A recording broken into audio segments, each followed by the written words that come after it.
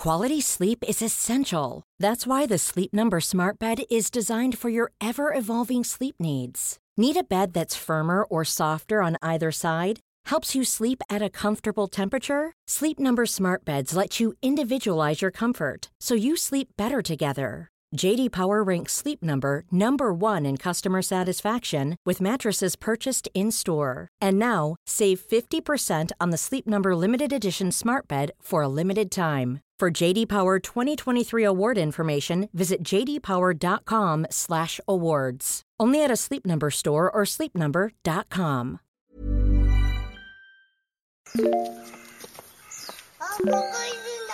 本当？見えないでしょ？どこにいるのかな？見えないよ。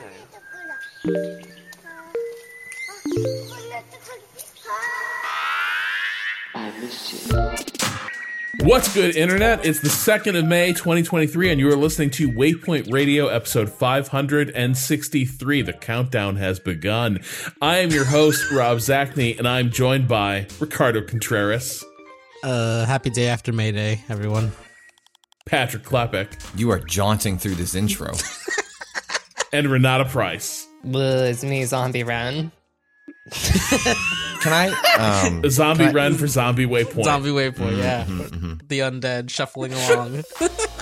Can I share something that I just got moments ago? I was texted by my wife, love her dearly, and it was like, do you want to join this note list? And I was like, to do, and we've been talking about some work stuff, like what are options for me, like given everything that's happened. And I thought, like, man, she's the kind of person that when we talk about something that's coming up, calendar invite immediatly, like just extremely organized, put together. And I was like, oh, like she must have jotted down some of those things. A perfect mate for you, really. Like two, just absolutely. Like let's just take the bull by the horns. Let's type A the shit out. Absolutely. And so I just clicked on it and was like, do you want to collaborate on this list? I was like, do, because I think this is about my future. Patrick's to-do list. Put training wheels on the mini bike for Elizabeth. Mm-hmm. Fix closet door downstairs. Screens on the windows, especially the living room window. My wife has looked at the screens on, my job prospects and said, look, motherfucker, there's some house stuff that's going to get done. This has got nothing to do with you calling up some recruiter. Yeah, it's like, you need to find a new gig because you are going to get, like, it is going to be keenly appreciated. Does your wife work hard? Does she work hard at her job? Absolutely. Yeah, like she's definitely not gonna she's not gonna stand for coming home, and it's like, what about all the house shit that has to get done? No, there's gonna be a redistribution. You can't now, watch Evil Dead again, Patrick. Like you got 2 days of sad horror movie watching, and now that screen, those screens, there's a giant hole in it. Figure it out. Look up a YouTube video.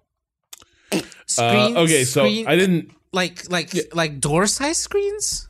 No, like the screens on a just window. like a window, a regular window. Yeah, they're not those hard. out. I have watched a YouTube video on how to do them. You gotta get some spline. I had to change all of my fucking screens because I got a cat, and she was just fucking ripping through them. Oh, so you've done it before? Yeah. And okay, all right, Kyle, I might be reaching out. Yeah. It's pretty simple. It's mostly like a brute force sort of thing where you're just pushing some rubber into things. No, let's not say things that aren't true. It depends. It depends heavily on the window, because I also looked into this. It depends heavily on the window. It depends heavily on the kind of screen. There are multiple types of screen, and not all of them are compatible. You might have weirdly sized windows. You could be fucked. You have no idea. But you have screen already is the thing. You're just replacing the screen that's already on the frame. So taking like a currently existing, you just got to get the mesh, correctly size the mesh, and then I would suggest, depending on how old the spline is, getting new spline. I tried to reuse spline. I cheaped out on the spline. You can't cheap out on the spline. Don't we reticulate that? We splines get reticulated. The They're also part of a lot of Destiny guns have splines on them. Absolutely. That's where the bullet eggs live. Is in the splines. In the splines. Spline, a design tool for 3D web browser experiences. What does that have to do with my Windows? So it's like this little rubber. Just like found it. A spline is a ridge or a tooth on a drive shaft. No, god damn it! How How many times have people used the word spline to mean something else? A flexible strip of metal or other material that may be bent into a curve or used in a similar manner as to a ruler to draw smooth curves. Okay, so basically it's like it's a rubber. Is that what's keeping the the screen part in? Okay. Basically, all a screen thing is like it's a frame where you put some mesh over the frame, and then there's like a little channel that runs all the way around the edge of that frame, and you push a little rubber spline that like just by like tension holds the thing into the little channel all the way around the edge. Now, if you have old spline though, and you try to reuse it, you're going to spend like I did many hours just like trying to cram it back in there because it just like loses its shape. It doesn't really. You should get a new spline. It'll go in like in 2 seconds.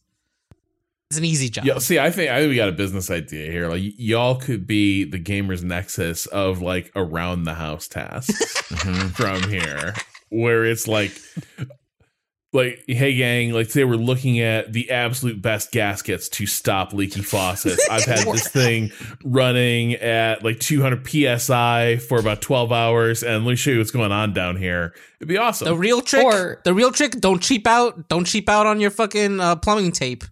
Don't cheap out on that shit. That shit is gonna be the real point of issue is often right around those threads, you know? You know how like rich widows will sometimes like hire like a 23-year-old boy to like do their pool work? We're getting towards that, but with gamers. Like, do you want to hire a gamer to do your housework? Yeah, rich widows hiring a 23-year-old boy to do their pool work. Do they actually do anything for pool work? No, because I've seen conflicting things about how this relationship works. All right, gang. Hire a gamer to fix your house. That's all I'm saying. I haven't prepped for this podcast. I've played nothing. I've been super busy, but you know what? We got a deep question bucket we got to get through. So let's go through. We got 5-6 years of emails. So let's just dig in. Hi everyone. I'm very happy to hear Rob is starting to question the free filter lifestyle.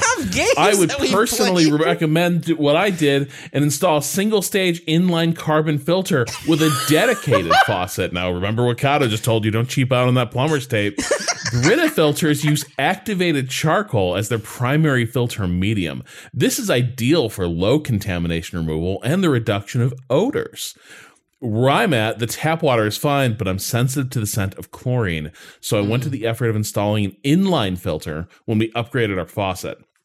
Since we got a new faucet with a built-in sprayer hose, we had a leftover hose port, which made it super easy to attach the secondary faucet. The filter is fed by a splitting coupler from the cold water line, so we can still rinse things off without overstressing the filter. The large carbon filter lasts for 6 months, depending on how you use them, and you can get a year's supply for about $20. They've got 2-port faucet things now. Dual ports. 6 months. I feel like the filters we used to have at the dark rooms at my old college would last us like easily a year. We had to chip them out, and that was like important. You couldn't have like particulate in the things that you were gonna like develop your film in. You gotta get better filters. And this is preferable because here's the alternative. Reverse osmosis filters are generally much more expensive, require electricity to run pumps, have some wastewater to flush away the filtered material, and require a buffer tank because the process is much slower. Right. Your drinking water would need a buffer. You'd be sitting there being like, I am thirsty, and you'd be waiting for the buffer to fill. It is possible to use up the tank and have to wait several hours for it to fill up. There are multi-stage filter setups that claim to be RO, but they are not what you are looking at in terms of water treatment. You got to go inline all the way. Literally push water through a membrane that is fine enough to allow water through, but blocks larger minerals. You get more pure and neutral water, but at a higher cost, both in terms of time and money. But think about how crisp it is. But think about how crisp that water must be, Rob. I'll bet it's delicious. Delicious. Charles sent three YouTube links about it. And that's just one. That's us closing the book on the water chapter of Waypoint. But hang on. Patrick, occasionally news happens. Did anything interesting happen last week? Yeah, there was an additional. I don't know. But Bren just he's having a moment. Like we all have to be there for our friends and colleagues when they're going through a thing, and Rob is. And so just deep breath. I'm going to pivot to this news story, and we'll just see where the podcast takes us from here. But yes, late last week, we were waiting on a series of regulators to weigh in on Microsoft's proposal to acquire Activision Blizzard. I think the major ones were like a bunch of regulators around the world have approved the deal after some of these concessions were made related to Call of Duty being on platforms that can't run it, like the Nintendo Switch, and various deals with cloud competitors like Nvidia. But the last major ones, I think, have been like the UK, the EU, and then here in the US. And the UK has blocked it on the grounds that it is. I'll just read from this piece from The Verge. Microsoft's $78.7 billion deal to acquire Activision Blizzard has been blocked with the UK's Competition and Markets Authority, CMA. After months of analyzing 3 million Microsoft and Activision documents and more than 2,100 emails from the public, the CMA has concluded that the deal could, quote, alter the future of the fast-growing cloud gaming market, leading to reduced innovation and less choice for UK gamers over the years to come. Microsoft says it will appeal the decision, but it's a blow to Microsoft's hopes of acquiring Activision Blizzard and will likely prevent the company from closing its deal if an appeal is unsuccessful. Quote, Microsoft has a strong position in cloud gaming services, and the evidence available to the CMA showed that Microsoft would find it commercially beneficial to make Activision's games exclusive to its own cloud gaming service, says the CMA. The basic pitch seems to be whether or not you agree with the assertion here that cloud gaming is going to become sort of an individual platform. This seems to be projecting where cloud gaming would be in the future. The concern, which I think is legitimate, is that Microsoft is uniquely owns the entire stack, right? They are not running a cloud gaming service. They are making the games, they own the servers, and then they are have platforms all around it. Like they are uniquely positioned as a company to say that like they could, in theory, encapsulate and reduce competition in sort of like cloud services and cloud gaming. The question then just becomes: is this a means to an end to block a deal? Because I think that can also be true. It's been interesting to see this come up. People were sort of struck by when we had Matt Stoller on to talk about this. He also focused on the cloud gaming thing much more than like market share of game sales or like position in the console market. And I think there's kind of twofold things. I do think there's a bit of this is a ground where anti-consolidation advocates feel they can fight. Like this is territory that they feel that they can contest and make the argument about that. But I do think there's also a bit of like, I think it's very easy for us in the day-to-day, year-to-year like games press to think about the present a lot more than the future, right? Like that there are huge like there's a distinct chance that there's really transformative changes coming down the pipe toward the games industry. That like we know streaming games are going to become a bigger and bigger thing. Whether they eventually like supplant the way people have played games on console and PCs, we've known that for years. We don't know, but this change is coming. It's been coming for a while. I mean, it's easy to be cynical about this and say, cloud gaming has been around the corner for like 10 years at this point. It will never arrive. But like, I think all of us, but like Patrick, you especially, like you've seen the future. Like it's like it could work. It could be incredible. And it's not there yet, both from a like access to the hardware to make it work as it currently stands for a lot of consumers. But it is true that like, in a bubble, like the technology exists to make it where you don't have to buy fancy boxes and you can play these games at home. And it is not without, even if I see it more likely to be that cloud stuff is a additive feature, right? Like I think it's more likely that like at some point Steam adds cloud gaming for like, hey, and you can stream it for wherever than it is to supplant it. It is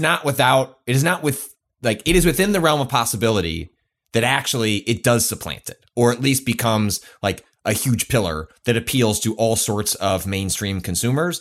And if you think that world is possible, then blocking this deal in which it's not, it's a very unique company proposing like this deal because of the rise of like Microsoft, like modern Microsoft is like bolstered by Azure and their like server business much more than anything else the company has done over the last 10 years. And the success of that seems to be, whether you agree with the rationale or not, I do think it is within like the realm of possibility that they do uniquely own like all sorts of the stack here. And they would be like they of course they would be pressured over the long haul to move all of that stuff behind those gates, because of course, why else would you buy it? And it would happen before like the model can reach any sort of maturation, right? That it would be like they could, like you would have a company come in so early and shape what this would look like, that it might not be like the best, not just for consumers, but it just might not be the best in terms of offering technology, et cetera. But it would, you know, and this is again like one of the rationales for regulating companies and like, you know, promoting fair competition, is that you would want to see what else is generated in that space before like consumers like make a choice about what model they want to embrace, what offering they want to embrace. But if Microsoft is there like first and early with the biggest stack, you know, and the licensing support to make their offering like basically untouchable, like unbeatable, then and they can hemorrhage because of the size of the company. They can hemorrhage money on their licensing deals to get things onto stuff like Game Pass to crowd out other offerings, because Game Pass can be a loss leader, but it's only a loss leader because the rest of the company, like Azure, allows them to take like huge losses in the hopes that this becomes a more sustainable business going forward. Well, not just that, but this is one of the things that I do remember, like Matt mentioning in that interview we did. He sort of made the case that anytime you have a company just spend it, like just willing to lose tremendous amounts of money to gain market share, that's not good. It's like, you know, both just in terms of it's kind of one of the basic arguments for having a market is that it is a way to sort of put a finger in the wind of like, what do people want? What works? What is successful? What is not? And like things that are successful get more resources, things that are unsuccessful kind of wither and die. Not in my case. That's not true about Waypoint. But the issue with like what a company like Microsoft can do, and this was to a degree also like the Uber models, when you have just massive amounts of capital coming in and saying like, we are just going to undercut any conceivable competitor until we just gain market share with literally unbeatable prices because nobody can afford to run those losses. Then they're effectively not competing with businesses on the strength of product. They're just running them out of business. And, you know, competing with them basically on the size of like capital reserves. And that's a fight that a company like Microsoft can always win. I guess, you know, it's interesting the CMA like embraced this argument. I guess the major ones waiting to see now is like what the EU makes of this, how this plays out in the United States. I'm not sure. I don't know what. Well, okay. Activision in a somewhat did you that was next like the immoderate statement. Well, because this is the thing, the UK is there's some truth to this. The UK is a shrinking market, right? Mm-hmm. Like it is a shrinking economy. That Brexit has like both damaged the practicality of like why having a UK side of your business why it is not as important as it used to be. And it has been proposed by, I think it might have been Pachter, who is up and down as an analyst, but I haven't researched like how practical this would be, but it has been proposed that what would the ultimate remedy to all of this be? Fine. None of the Activision stuff will ever appear on a cloud service, and there will be a specific carve out for UK, you know, using region like blocking. It's like, fine. Right. We're going to respect your authority on this, and thus UK consumers will just not get access to Call of Duty and Diablo and whatever through Game Pass or cloud services. Right. But like this Microsoft statement, which I remember the full thing. No, it's Activision that says. No, I know. But I just want to read the difference in tone between these two of these. So like Brad Smith, you know, the president of Microsoft. We remain fully committed to the acquisition and will appeal. The CMA's decision rejects a pragmatic path to address competition concerns and discourage technology innovation and investment in the United Kingdom. And then just imagine another like 300 words like of that tone, which is how most companies like speak while they're in the midst of this. And then Activision's statement. The CMA's report contradicts the ambitions of the UK to become an attractive country to build technology businesses. We will work aggressively with Microsoft to reverse this on appeal.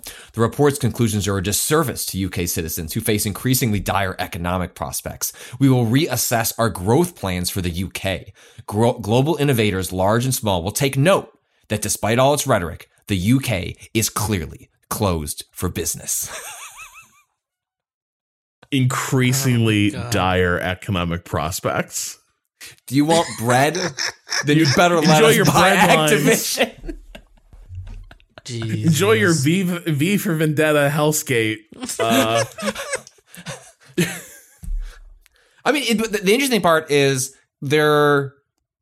I'm sure these tactics are like being worked on by Microsoft and Activision in parallel. Like there's reasons for Microsoft to take a certain position based on their long-term outlook. But Activision, if you think about it, like this was the play, right? Like if this deal falls apart, which unless you're able to do, like, there's a very real chance, I think the EU, like everything seems to be trending towards like they're going to approve it. But like, does this, embolden the FTC to say, screw it? Like they gave us an opening, like, throw the book at them, and Microsoft is going to feel like, do they want to spend years going through the appeal, or do they just want to walk away? And if they walk away, sure, it's a PR hit. It's kind of a disaster from a planning perspective for what the company was probably planning to do with all those studios and projects. But like that's an existential threat to Activision Blizzard as a business. Like the whole enchilada was like banked on this sale. And like the stock is going to tank coming out of this. Like I think a lot of executives are tied to this. I think like underlying, like this is the thing, right? Activision Blizzard is still a great, like very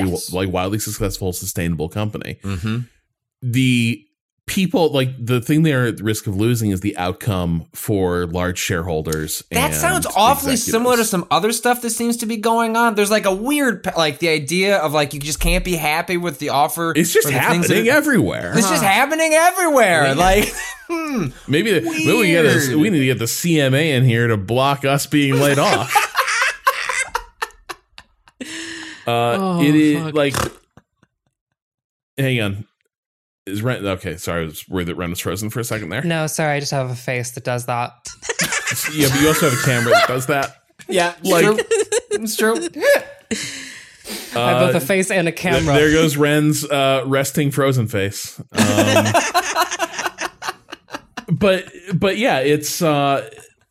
I think the Activision statement cracks me up because there is a little bit of like there's a grain of truth to this, which is I don't think anybody really knows what the place of UK regulations or where it's going to sit in the global economy really is right now. Like the way it was described pre-Brexit was Britain was an aircraft carrier where American businesses could park European headquarters and like conduct operations in Europe from there. English speaking country, integrated into the European economy, very easy like launch pad for operations in Europe. Brexit destroyed that. And so like there's a like the UK doesn't have a lot of the advantages it had as part of the EU, which might mean that some of like its ability to influence, global scale deals like this might be somewhat diminished.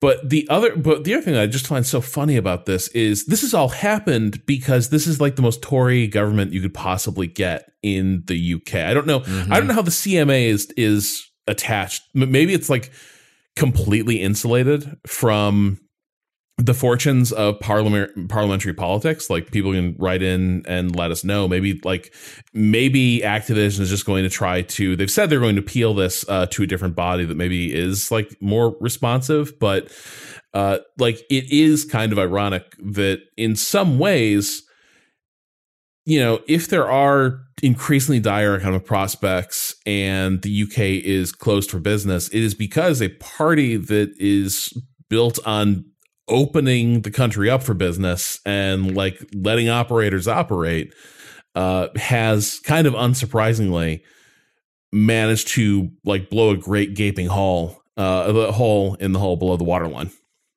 Yeah. And I just think, what we've saw over the most recent era of the web that kind of feels like we're closing a chapter on that and entering a different era of the web, like that was a land grab by a handful of companies that were never told to stop by regulators. And like, are we happy with the way the internet like was segmented off between a handful of social media platforms that ruined industries, like stole newspapers from us because of how they monopolized the ad tech industry? Like, there are all like, not that regulation fixes all of that, but it's like moments to stop and like allow for different windows of opportunity. And so I am, despite thinking maybe like I'm not convinced that cloud gaming is going to become what like this is being blocked on, but broadly speaking, I'm in agreement of like, well, don't let them take the land grab. Even if that's not necessarily going to be something, it could be. And broadly speaking, we should be erring on the side of preventing company. If you're proposing it's like a $70 billion merger, like that's already the problem.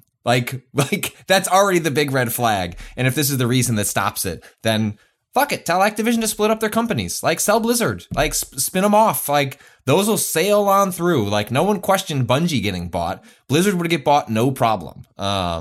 And if Activision becomes a Call of Duty like studio, then maybe the conversation is different there.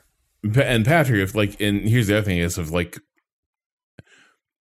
if Microsoft didn't feel that cloud gaming was going to be a huge deal, they would probably also be willing to say, you know what, we're not. They would be willing to make concession. Like we're not going to try and like spin up a huge thing and like sign a bunch of exclusivity. They haven't really done that fully and have tried to like negotiate around the margins of this with like places like Nvidia. Does kind of suggest that they do see a long-term play here.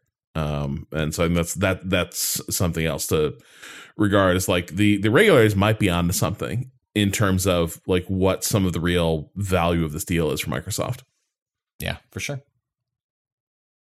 So I think the next, I'm trying to see what, let's see, I'm trying to see what would the next like major date. Yeah, the EU is set to make a decision by May 22nd.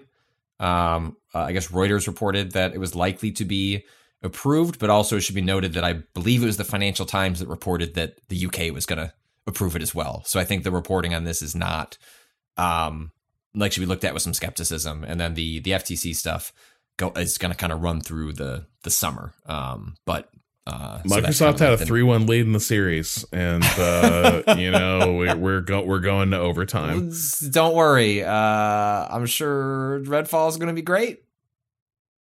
I'm looking for. I mean, I can't. I'm looking for. I want to fight. I want to fight vampires in an arcane game. I want Redfall to be good. Okay. No one's played it yet. Like we technically, as of this podcast, can talk about it, but I only played 30 minutes and don't feel I can speak to anything of those 30 minutes. Oh, I finished installing before the podcast when I got a bunch of messages being like, hey, what character? I sent a message to everyone saying, hey, what characters everyone's going to play? And then people started naming colors, and I was like, what? Yeah, I don't know why we went with colors. I played purple. They have names, Kata. Right, but the game associates one as blue, yellow, purple, and red, I believe. Yeah. Like it strongly associates, because the things they cast, their powers, are like of that color type. Oh, those are their magics. Yeah, I know they're color coded, but I do think that which character did you play followed by the blue one instead of the sniper can be a little bit hard to decipher. I don't know. The game doesn't make a strong first impression on its characters. I'll just say that much. Well, so also, I don't know that I'm putting that on me. I'm also fully working on just like trailer and stuff that we've seen in the past. I didn't actually open the game. I had only installed it. I had some other stuff going on this weekend. Some other stuff came up within the last week, and it was just like hard to get around to Redfall. But hey, Patrick, back when you had like working attention and not a sense of like cold dread in the pit of your stomach, you played Star Wars Jedi Survivor. And last week we talked a little bit about the issues with like just the review build and like where that left you, but we didn't really get into, and I think Kata, you've been playing this as well, we didn't really get into like, so what's new with Cal Kestis? Oh, I mean, he's got a mullet now. Yeah. Well, that if you manage to go around that little pond area, do a little few months, so will I. Yeah, at this point, you might as well wait. Yeah, Star Wars Jedi Survivor is the follow-up to Fallen Order, a game that came out 3 years ago. Maybe the performance issues of this game are telling on what it means to try and create another one of these types of games in 3 years, which, is really, really difficult. And especially a game that was made, over the course of COVID, in which that like threw into chaos how games at this scale, games of all scales are made, but especially difficult for games, that we kind of drop into the AAA bucket.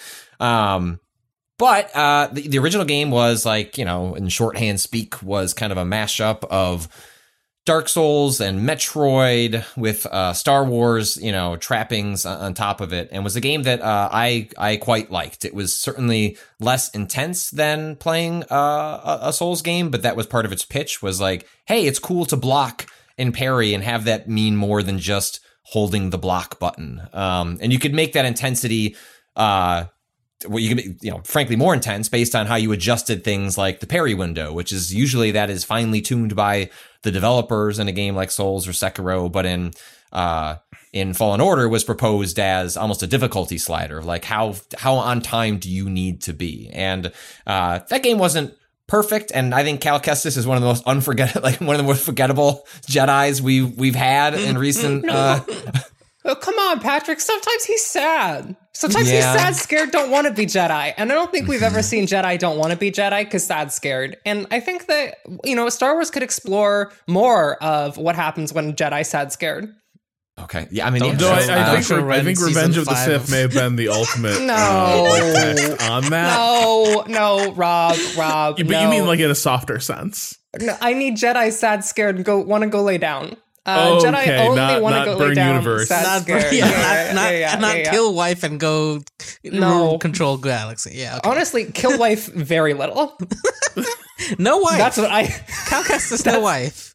Cal Kestis no wife, can't kill. Very sad, very scared, cannot lay down. Might be thinking about wife in new one though. Oh.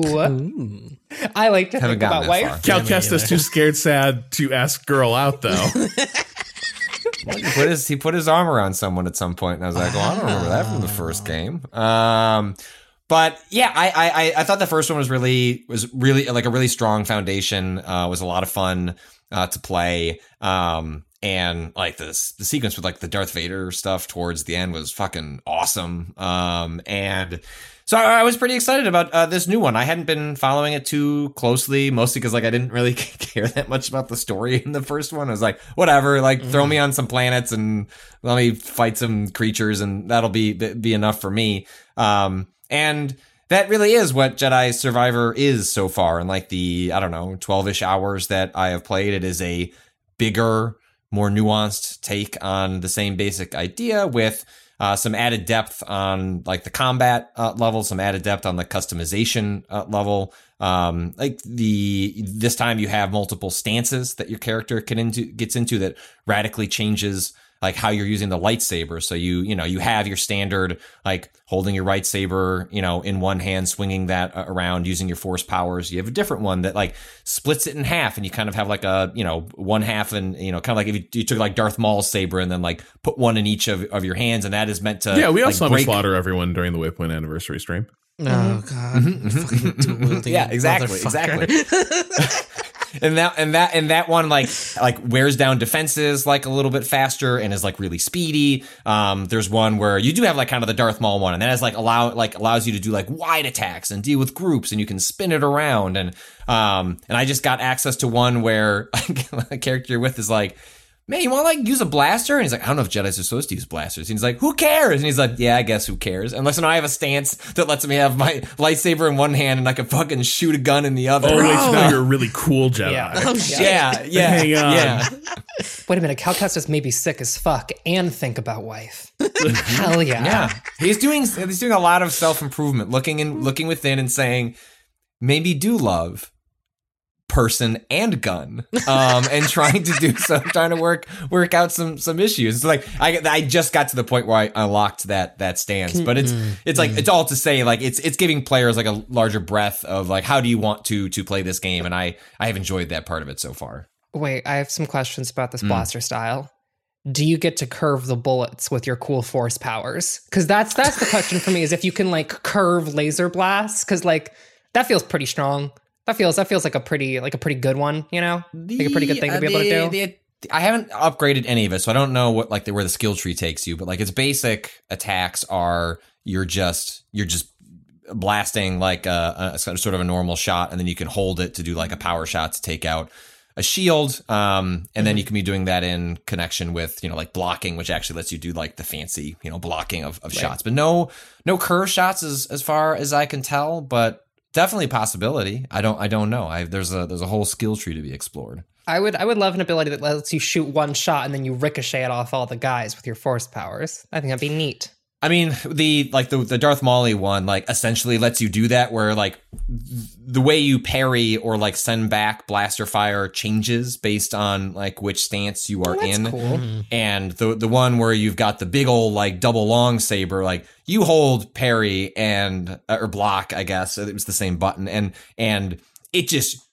I mean, if you walk into a field of like 10 stormtroopers, like you just time that first one correctly, and it's just like beep beep beep beep beep beep, and they all go down. And it's very satisfying to do. And to switch between those stances, which you can't really do like mid combo, or at least I don't think it's that seamless. But you can get between them pretty fast. Where you know, like if you have a group and then you kind of field the group with like a certain stance, and then like, all right, I've got this bigger guy, like, who is more of a kind of a tanky, like, all right, I'm going to switch to this one that is meant for like individualized one-on-one combat. Like, it just gives like a really unique feel to the combat. It's definitely not as snappy as Souls. Like, it is, you know, they're experts at that. You are a developer that is trying their best, and it feels pretty good. Yeah. Whereas, you know, anything like, you know, once you played a Sekiro, it kind of breaks all these games for you in terms of feel. And that vibe is definitely here, but it works well enough for me in concert with everything else that it hasn't really bothered me. Like, kind of, how far have you made it at this point? I know you're a little earlier than me. I'm still on like the main big planet that you like, Cabo, the one that you like get to. You're on the planet Cabo? Yeah, on the planet. Koba? Or is it Koba? Calcasted would end up in fucking Cabo. Oh, Koba? Yeah, that makes more sense. Cabo. It's a K-A-O-B. Yeah, K-O-B-O-H. Kobo, yeah. But I wanted to mention earlier when you were talking about the way that they split, like, where you can like deflect shots. There's a perk where you can like pick it up, where you can level into splitting a blaster shot into two when you reflect it, which is just sick. Like, yeah, it's like further down the dual wielding one. Okay, which I've been really interested in, and I love that. Yeah, they've just like kind of deepened all of those like combat systems. Like, they added perks too, like, you know, just like bait, like passive, like, you know, buffs that you can pick up in the world. Like you're like you're, you know, you can break stances faster, or like a boost to defense. Kind of like, you know, like if you remember pins from what's it called? Hollow Knight, or things like that, you know. And what's interesting is that I've found myself like, how long did you stay on Kobo? Kobo. Most of that 10 hours. I did almost everything in Fallen Order. I found the Metroid element of that to be very satisfying. I am a mark for that stuff, though, where it doesn't have to be good and that's still going to get me in the door. I thought it was pretty good in Fallen Order. The problem with Fallen Order was that the map was bad. The fast travel was bad. It made it very difficult to do. There were you know, the way I've described myself playing games, like, I'm not someone who gets hung up on 98% completion. Right. But there would be areas where I'm like 98% completion, and I don't know, or I know how to get to that last 2%, but it's so aggravating. Like, I'm going to have to go through like 3/4 of an existing level to get there. And I eventually gave up. But I don't really do that with games. And I did almost everything I could in that. I don't really do the trophy or achievement chase, but in terms of like explore a space, find all the stuff. Yeah, and there's a red door. You by the end of the game there's none left. Like, you've gone through all of them. Right. And what's a compliment to like the exploration and platforming elements of Fallen Order, and this I think continues into Jedi Survivor, is that what you find in those doors is rarely satisfying. Yeah. Like like getting there is fun, but the little treasure chests that you're opening and what was in them, I think mostly in the first game it was like ponchos. different colors for your lots of ponchos. It was different ponchos. It was different ponchos. Fuck, I forgot about the ponchos.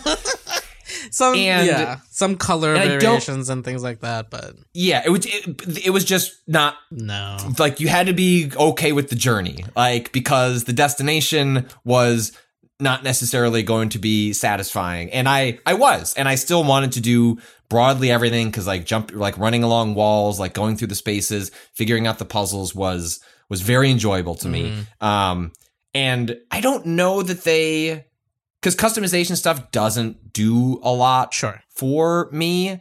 And with the way they've tried to solve this issue in Jedi Survivor is twofold. Like one, like the harder the puzzle, the funnier the hair upgrade or like option is going to be for Cal. Yeah. Like straight up, like one of the like cool early ones is like you open, like, your little robot comes out, like opens up this chest and it's like mullet unlocked. And it's so immediately funny. Put that on. Haven't taken it off yet. It's very hard to not make him look like a douchebag. I have to admit, like, there's just something. I'm sorry to that actor, but like, just something about it. Something about Cal. And there's like there's tons of that. So you get all sorts of like facial customizations, hair customizations. I think a lot of the cool different like outfits you can put on them are really fun. Yeah. And then the part where it loses me though, and maybe this is I like Star Wars. I don't, it's not. There are a bajillion customization options for your lightsaber. Yes. And I mean literally a bajillion. I know that might not be a real number, but it feels like the real number in this game because I swear 3/4 the chest you open, it's like one of like 900 parts you have for your lightsaber. Yeah. I customized it once and was like, I am never going to see the details of that lightsaber other than the color. You can tell when the emitter is different. You can see the curve of, come on. So are you doing that? Are you going back in? So in the original, in Fallen Order, I was like you for like the first half of the game. And then after getting my 5th poncho, I was like, never mind. Like, I'm good. Like some of these, yes, you're right. Like the getting there was really fun, but at a certain point I just had to finish the game. Enough. It wasn't enough to like keep me engaged in trying to do every single thing on that map. Mm-hmm. I think that's fair. And I would not defend it. Like it's like your threshold of Metroid. Right. And this one I found much like Threshold of Cat. The structure. Kind of was carrying their cat. Yeah, my cat just crawled across my desk, which was I forgot to close the door. Hold on. No, Kato, don't. I think that this should be part of the. I think this should be part of the waning era of Waypoint is that animals affront themselves onto the calls constantly. No, it's fine until she trips over a wire that should be connected or something, right? Like she has turned off computers before, so she should actually be outside. But anyways, we can have 3/4 of a recording. Yeah. We can have 3 out of the 4 people. Kato did it on the stream just the other week. God damn it! I was great episode of Phantom Kato. Sad on the stream. Oh my god! I'm gonna have to pull a clip of that and share it. Yeah, it's good. I think structurally this one feels a lot more different up front because first of all, I've already done some of these side things and found like gameplay impacting stuff like at the end of certain side quests. And also there's like literally side quests in that like you walk up to a person and they give you a rumor and you have to like navigate to this rumor. Like it's not an exact waypoint always. It's like in this vicinity there's something. There's a circle that goes on the map and it says like, hey, there's like a mine. Could you go investigate it? And I like that as a way of like setting up the side quests is just like, I don't know, there's something over here, poke. And sometimes like the game doesn't gate you out of that if you haven't found the side quest. I had specifically had one, what's that little frog fucker's name is? The cutest character in the game. To something. No, not that. Yoda? Cute. What's that Yoda frog cute? fucker's We're not talking name? about fucking Grogu here. Yoda's fucking barely a frog. No, it literally looks like a frog. He's amazing. Terrence or something? I don't know. Are you talking about Turgle? Turgle. You talking about Turgle? Turgle. You talking about my buddy Turgle? Turgle, yes. Oh, fuck yeah. I saw people tweeting about Turgle. Turgle's great.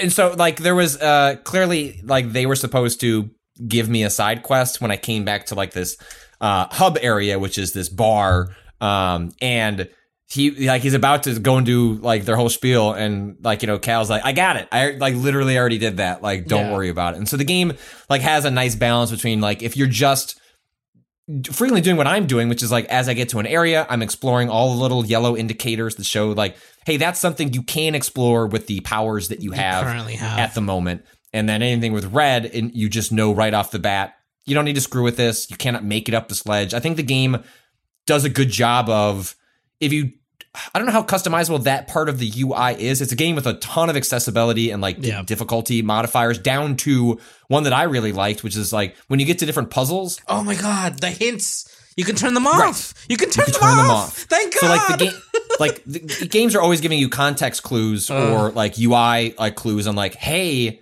like this thing over here, like if you hit L2, it'll work. And the game is like, do you want to turn that stuff off? If you just like know that like this is a puzzle and I want to figure out like which force power to use or what combination of things, you have the ability to not turn them off, have vague hints, or like I forget how it describes it, but we're going to be super specific and obvious about what you need to do. And I love the fact that the game has that level of detail. And I like that in the actual game, when you're just looking around, it is not obvious whether you can or cannot get into something. You can figure that out yourself. But the moment you pull up the map layer, the game immediately snaps to attention and tells you that's red. Don't have to mess with it. And so as the player, you can spend your time exploring, figuring out the space. And then when you want to go to the next level of, okay, but I really want to make sure I've done everything here, the information's there. It's super clear. The map is so much better than it was before. Mm-hmm. There's way more fast travel points. And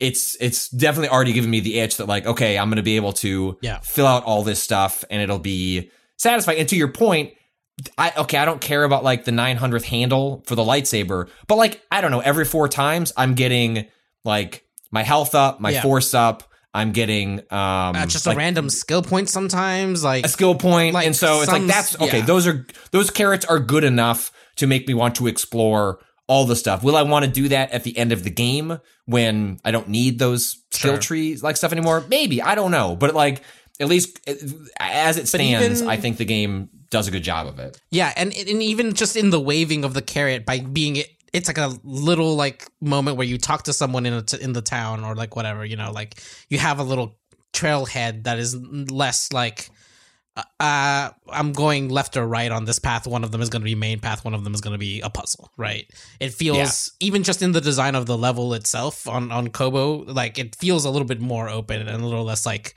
It feels very naturalistic. It feels like you're in a place and that it just happens to have things. I mean, there's very obvious, like, well, that is a cave that goes into a, you know, so you have these like divergent paths that lead you to like kind of dungeony things, but it does feel like you're just in a spot and you have a big place to explore. And like there are rideable elements now that don't really come into play until the kind of end of the first area, but like make traversal like more enjoyable, like just make getting around more enjoyable. And it's a fun space to explore. I am like, it sounds like this is the case. It sounds a little bit more like with the first game, my impression of it was like adventuring zones felt very isolated from like where the life of the Star Wars universe was happening, right? Like life happened on your ship and then it was like, bye Cal, go do Jedi shit. And like, then you were in a often very beautiful environment, but it was also kind of not lifeless because there were like enemies there. It was kind of like, it would be cool looking, but there weren't like non-hostile interactive elements. There wasn't a sense of like placeness to a lot of these things. It sounds like there's a little bit more like interweaving of like hanging out in Star Wars world without totally like, it sounds like the division isn't as sharp. Yeah. No. Go ahead, Ren. I was just going to ask, do you have cool buddies who you can sit around Kato with? doesn't, but Kato will. Well, I have cool buddies. I do if I go to the bar. There's buddies in the bar. No, but what I mean is you have actual... Once you get over your awkwardness, and once you sprout and really come into your own, You will have cool buddies. I'm sure everyone in Star Wars likes you. They just don't know how cool you are yet. Jesus. Some people are late bloomers. When you get to 4th grade, you'll finally have friends, kiddo. And no, so you hold, at least on a controller. Not my kid has friends. That was not like a commentary on my child. No, that was not me. That was not me ucking at you. That was me ucking at my own childhood. Oh, Patrick. I'm sorry. No, you're fine. It like struck some deep memory in Ren. Oh, no. No, you're fine. Listen. Is that what parents tell their kids when they're lying to them that things are going to get better? Oh my God. So you hold, at least on a controller. The adults will stop bullying you one day, Ren. on a PS5 controller, like you hold R1 and it brings up, like on circle, you can cast like a persuasion, whatever. Like you can have enemies you can do Jedi mind fight tricks for you, now, which is fun. Right, and so that is not exclusively like Jedi powers. Like for oh my God, Rob, I'm just not gonna. I can't. I don't know what I'm supposed to do with that information. 7-year-old me was not a twink, Rob. the adults could sense something was up. I'm noticing some kind of gender fuckery here. Is that what the Jedis were up to?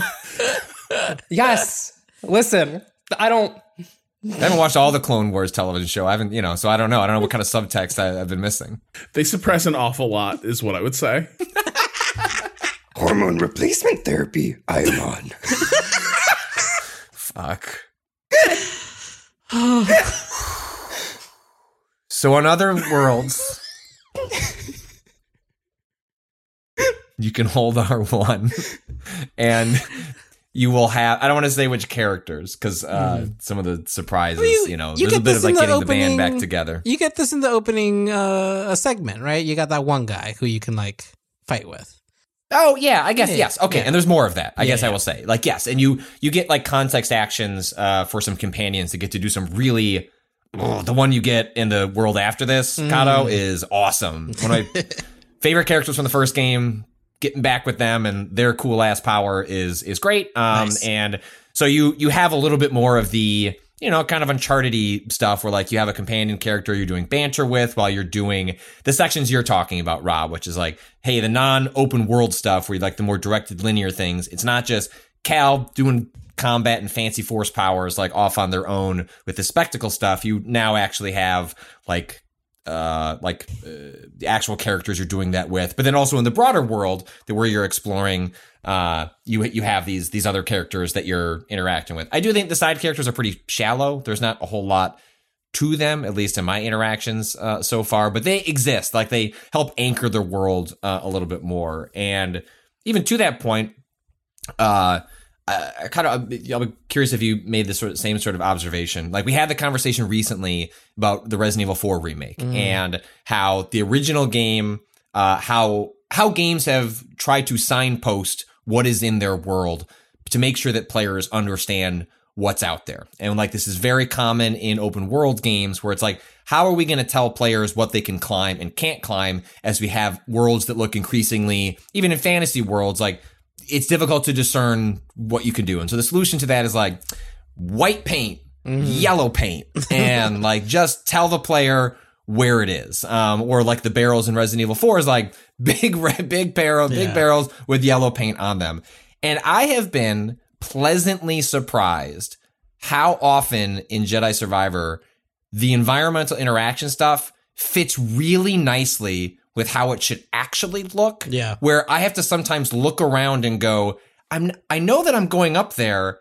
I don't actually know what the game wants me to do to climb to get there. And I mean that in the most complimentary way possible, where they have introduced a little bit of visual friction that I then have to discern. And again, the nice part is you hit the map, it shows you the path. It will show you like the climbing path. It will show you these are walls that you can jump off of. And so there are times where I haven't actually picked up on it visually and then have to go into the map layer and go, oh, like, okay, I guess I see now what they wanted me to do.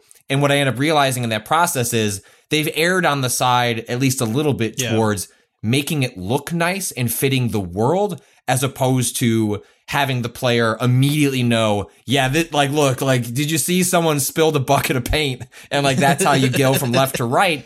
And the way they split the difference on that is putting it on the map and being like, do you want the actual, like, the paint is hidden in the map layer as opposed into like the environmental layer. So nice. And I really love that as a decision on, and I mean, you still get instances where like, here's the grates that you can climb on the ceiling. Like that stuff exists, and some of those are not completely Empire solvable coded problems. like little like, you know, there's a bunch of those little like ovals repeating everywhere. Yeah, like those are everywhere, like a bunch of places still. But then there's a ton of like, vines that look just integrated enough into the environment that you're like, are those climbing vines or just like scenery? Because I'm in like kind of a lush place right now. I found that like I really have, you know, I've enjoyed just kind of jumping at walls a lot and being like, I wonder if let me try it. It's almost to that like, I wonder if kind of feeling that like Breath of the Wild did like amazingly, obviously. I was just like, if I see something in the world, I wonder if I can interact with it. And you're gonna hit more walls in this game still, obviously, because it's not open world in that same way. But more times I'm hitting a thing where I'm like surprised that, oh yeah, this is interactable. This is kind of part of the path and the world that I can. Well, because you have the wall jumping and the double jump straight from the start, whereas the original game gated the double jump as an upgrade. This game just says from the start, it's more fun if you have the double jump. Like, we're just going to give it to you. And it doesn't really, like, it resets the character to a certain degree, but mostly you have like the baseline stuff that you had at the original game. With the dual lightsaber, the Darth Maul style, you know, dual. You got force pull, you got force push. Like they don't try to come up with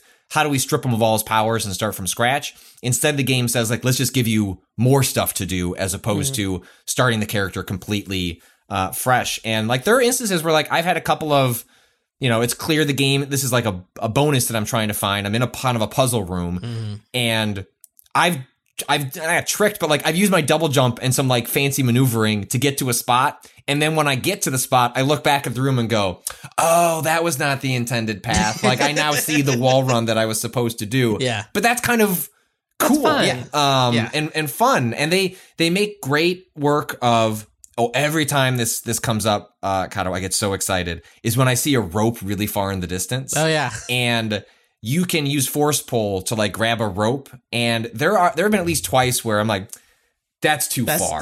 This is a bridge too far. I'm clearly meant to get at this from, like, a different angle. And or I'm just I've got to cut down a certain area so it'll get longer or something, but... Yes. And instead, I make that leap of faith. Yeah. I do that double jump. I do that force pull, and that rope comes over, and I swing, and I'm like, whoa! Like, I mean, it feels really good. Yeah. Now, would it feel better if the frame rate was better? Like, absolutely. I have an email about this. I should say we both played on PS.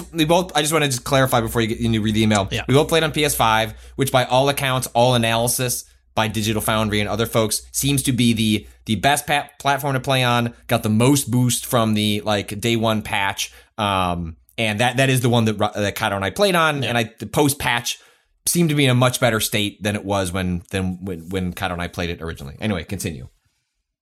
What if you have a 4090 and a Intel i9 1390? I don't think that shit matters on this game. Like the PC version is. I think Digital Foundry declared it the worst PC port of 2023. They also, that was their headline. Wasn't that this was the game, right, where they put out that statement where it was like they put out an actual like apology to PC players, but also statement. Within that statement there was like a little bit of like build shaming where it's like if your GPU is super high but your CPU isn't fast enough to keep up with it, you've created your own bottleneck. Look, it is true. This is why I had to go this way. It's because you couldn't CPU lock the GPU. It's just science. Anyway, Elizabeth from Narm, aka Melbourne, Australia. Okay, so how bad was the Jedi Survivor frame rate pre-patch? I'm playing on PS5 with variable refresh rate enabled, not sure if the game supports it, and I'm getting pretty noticeable frame rate drops in performance and quality modes. Pretty much anytime there's fire or water or something more intense happening on screen, stuttering happens. So if the post-patch frame rate is like this, what was it like pre-patch? A lot worse. The screen tearing especially. It was a lot of screen tearing. It was really like you anytime you moved the camera, it felt like, oh God. Oh man, that's rough. It was pretty rough at times, yeah. I mean, the opening sequence of the game, which I think is poor. I think it's Fallen Order has one of the most memorable openings to a game of this type in a while. Like, it has such a cool setting where you're in this like scrapyard and like big star destroyers are being ripped apart. It's really sick. I just played it recently. I just played it for the first time like the other day, and I was like, this fucking rules. Yeah. I kind of like this. It was like Andor guy. Before Andor, to be quite honest. Like, yes. In terms of it opens on a breaker's yard in Star Wars, and like nobody has powers. What they have is a shitty wage job and a dangerous workplace. It is. You are 30 seconds into that game before a guy is like, well, I guess I'm going to be killed by the state to save my friend. And like, it fucking rules. Ugh. Yeah, it's a great opening. I don't think the rest of the game story, like, it quickly goes to like, and now you're a Jedi, and, you know, like, runs away from all that stuff. And so I was curious how the second game would open. Like, hey man, my memory of the is like, you got to match this, like, you got to exceed it. And I don't think it gets any work. Like, the game doesn't really start or get interesting or be good until like 90 minutes in, when you get to this first planet and you realize this is like the meat of what they're doing. I don't know how you felt, Kato, but like, I didn't find the opening to be. I don't think it did a good job of reestablishing the characters, the sense of stakes, where things left off on Fallen Order. Yeah, and I just don't think it was a particularly exciting sequence, like you know, broadly. You know, I enjoyed it. It wasn't like amazing, but I do think I was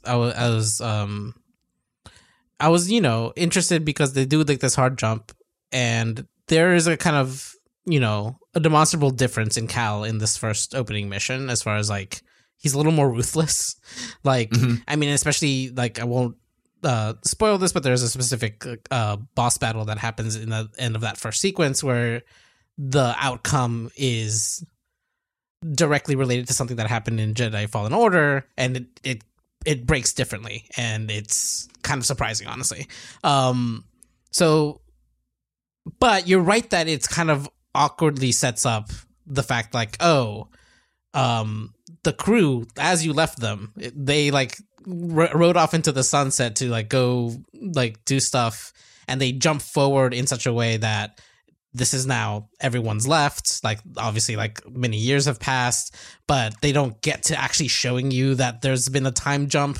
So, like, definitely immediately it was kind of like awkwardly placed. I feel like at some point there was some focus testing where they had some confused players, because there's this moment where, like, awkwardly and out of nowhere, there's just like a bunch of like, what's the little robot? BD1? BD1. Right? Oh yeah. He like BD1 shows like a flashback sequence, like, which is like a couple of like, worry. You know, we'll fill you in. Moments between the characters, like, and what the dynamic was, and it's like, oh right, someone at some point played this first mission was like, I don't remember the first game or these characters, and like, oh, we gotta cram them in because they're not gonna come into play until later. I mean, it's not terrible. I think it was more, sure, as you know, Ren illustrates, like the opening to that first game is so strong that I don't think they don't match the moment at all. No, they definitely are trying to aim for the same sort of thing of like having a very kind of high spectacle in this beginning, but like it does kind of, there's like a narrative sort of split here that doesn't get it's not artfully like explained. It's like it very kind of shoehorned. I think that's right. It feels very very clumsy, where they're like, and I think it's like broadly clumsy in its storytelling. You haven't even gotten to the plot starting, basically. Like, the plot doesn't start till the end of Koboh, and I won't explain what's actually. I hit the end of Koboh. To the special place. You hit the person on ice. Yeah. Okay, all right. So that is the beginning of the of the plot, which has a lot of crossover with the High Republic era, which is like a newish era of the Star Wars universe that they're exploring. That I don't know. I don't know if I'm feeling it, but necessarily. But Rob, do you like the High Republic? Rob, how do you feel about the High Republic? I don't recognize it yet. Like,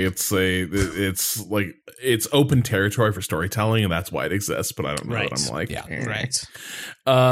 So hey, but if we want an artful explanation, Kato was good enough to excerpt the most important section of the statement on Jedi Survivor.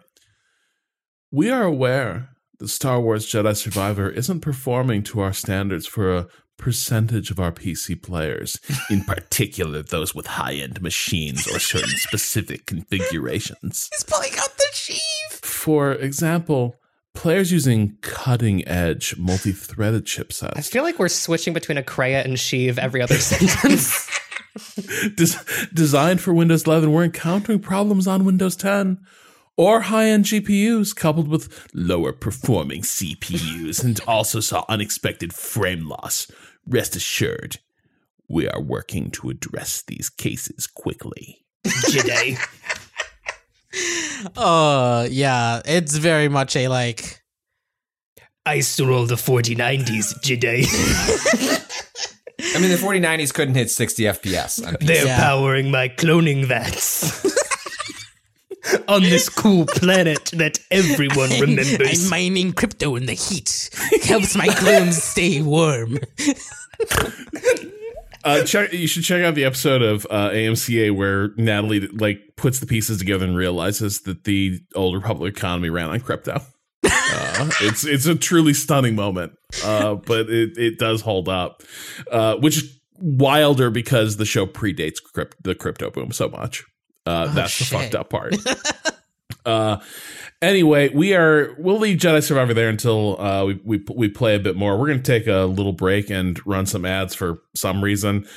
And when we come back, legal we'll be obligations, I think, is the thing. It's legal obligations, I believe, is the thing we're doing here. Yeah, we like.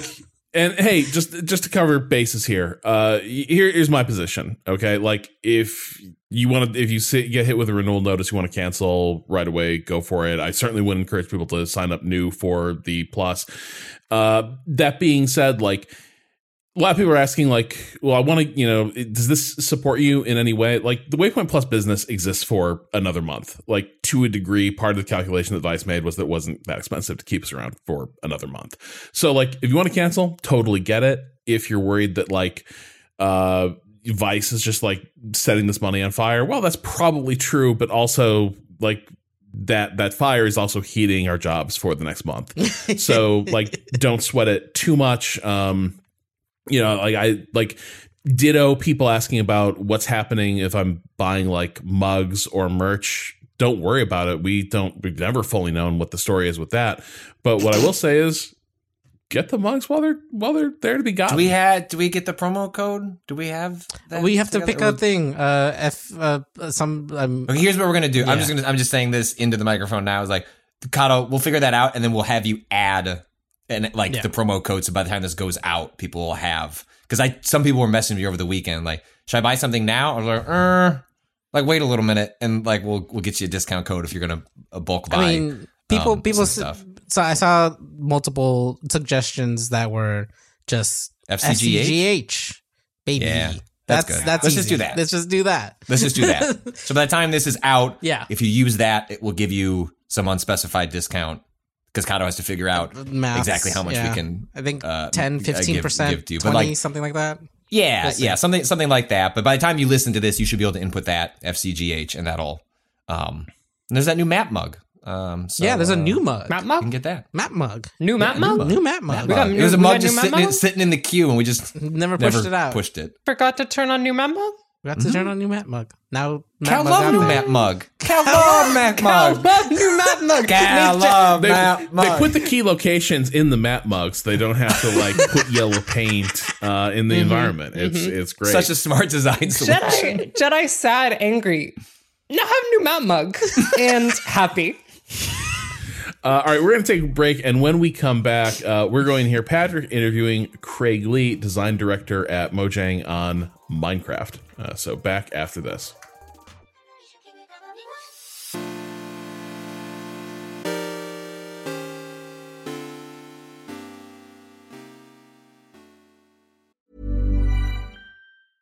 Jewelry isn't a gift you give just once. It's a way to remind your loved one of a beautiful moment every time they see it. Blue Nile can help you find the gift that says how you feel and says it beautifully, with expert guidance and a wide assortment of jewelry of the highest quality at the best price. Go to BlueNile.com and experience the convenience of shopping Blue Nile, the original online jeweler since 1999. That's BlueNile.com to find the perfect jewelry gift for any occasion. BlueNile.com.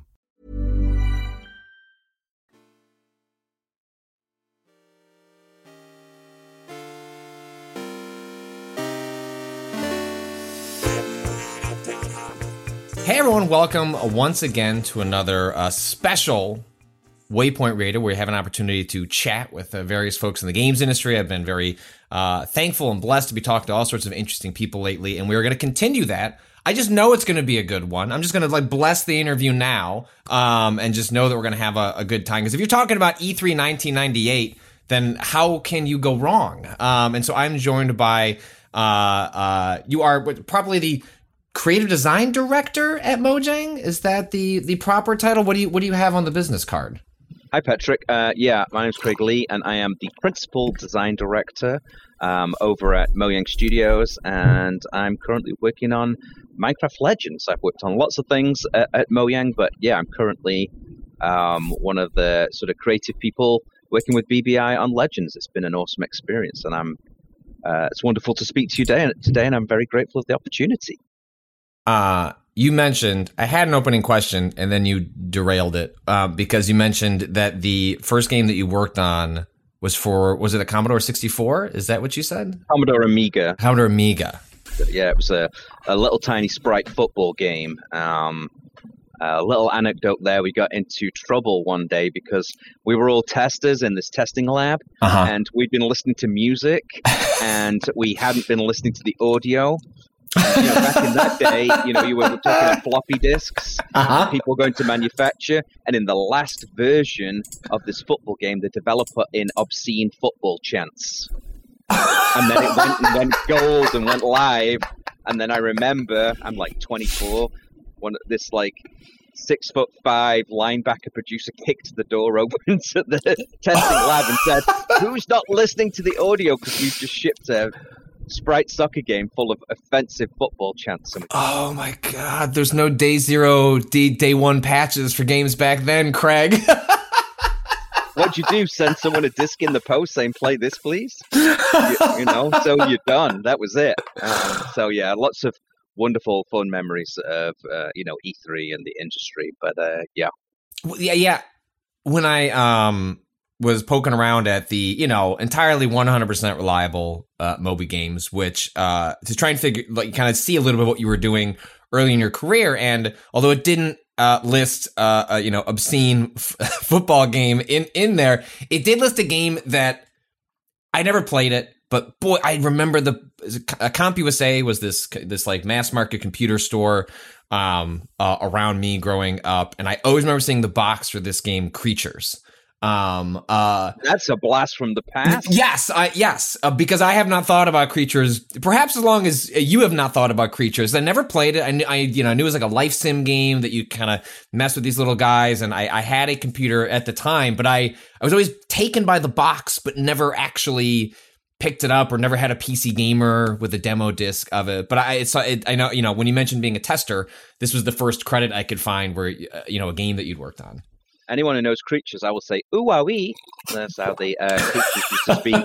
But no, it was a very early AI game, and there was this, it was so complex, and they were trying to do, little brains in each of these creatures, and it was a bit, it was a predecessor to Black and White, because you would tap them to give them, stroke them to give affirmative actions, and slap them to say, don't eat that poisonous thing. And what was really exciting about the development is you didn't know when they would breed, what would come out. I remember there was this, it wasn't a bug, it was a feature. Two of these creatures bred, and they created one that never died. And we called it the Highlander gene. And and they would evolve in different ways. So it was a nightmare to test. I was a producer on it, but it was a nightmare to test. But yeah, I remember, little anecdote, I remember going into Peter Molyneux's office, and when he was working on Black and White, and seeing a copy of Creatures on his desk. Oh wow! So there was a direct through line. Maybe at least he played it, but it was or he saw the box art like I did, and was like, I should probably pay attention to that one. Wow, that was a blast from the past. So you come into all this. What about that game? I mean, again, that's going all the way back to 1996. Yeah, 1996. Like 3 lives ago. And you meant, and that game you said you were a producer, but you mentioned earlier being in testing. So is testing how you get into the games industry? Is that like your foot in the door? back in '95, like there was no like design jobs. It was the coders, the engineers who did all the design. A lot of the coders did the art as well because it was sprites, and so you couldn't get into dev unless you were a coder.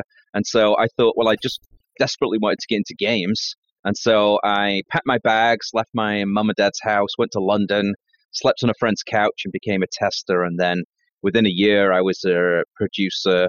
And then a couple of years after that, I started my first development company and went into design. So it was a bit of a roller coaster. But yeah, left home, all my stuff in a bag and slept on a couch just because I wanted to get into the games industry. But there's so many more roles and, possibilities now. You can, right. I mean, there's about 20 types of designers, from UX designers, narrative designers, system designers.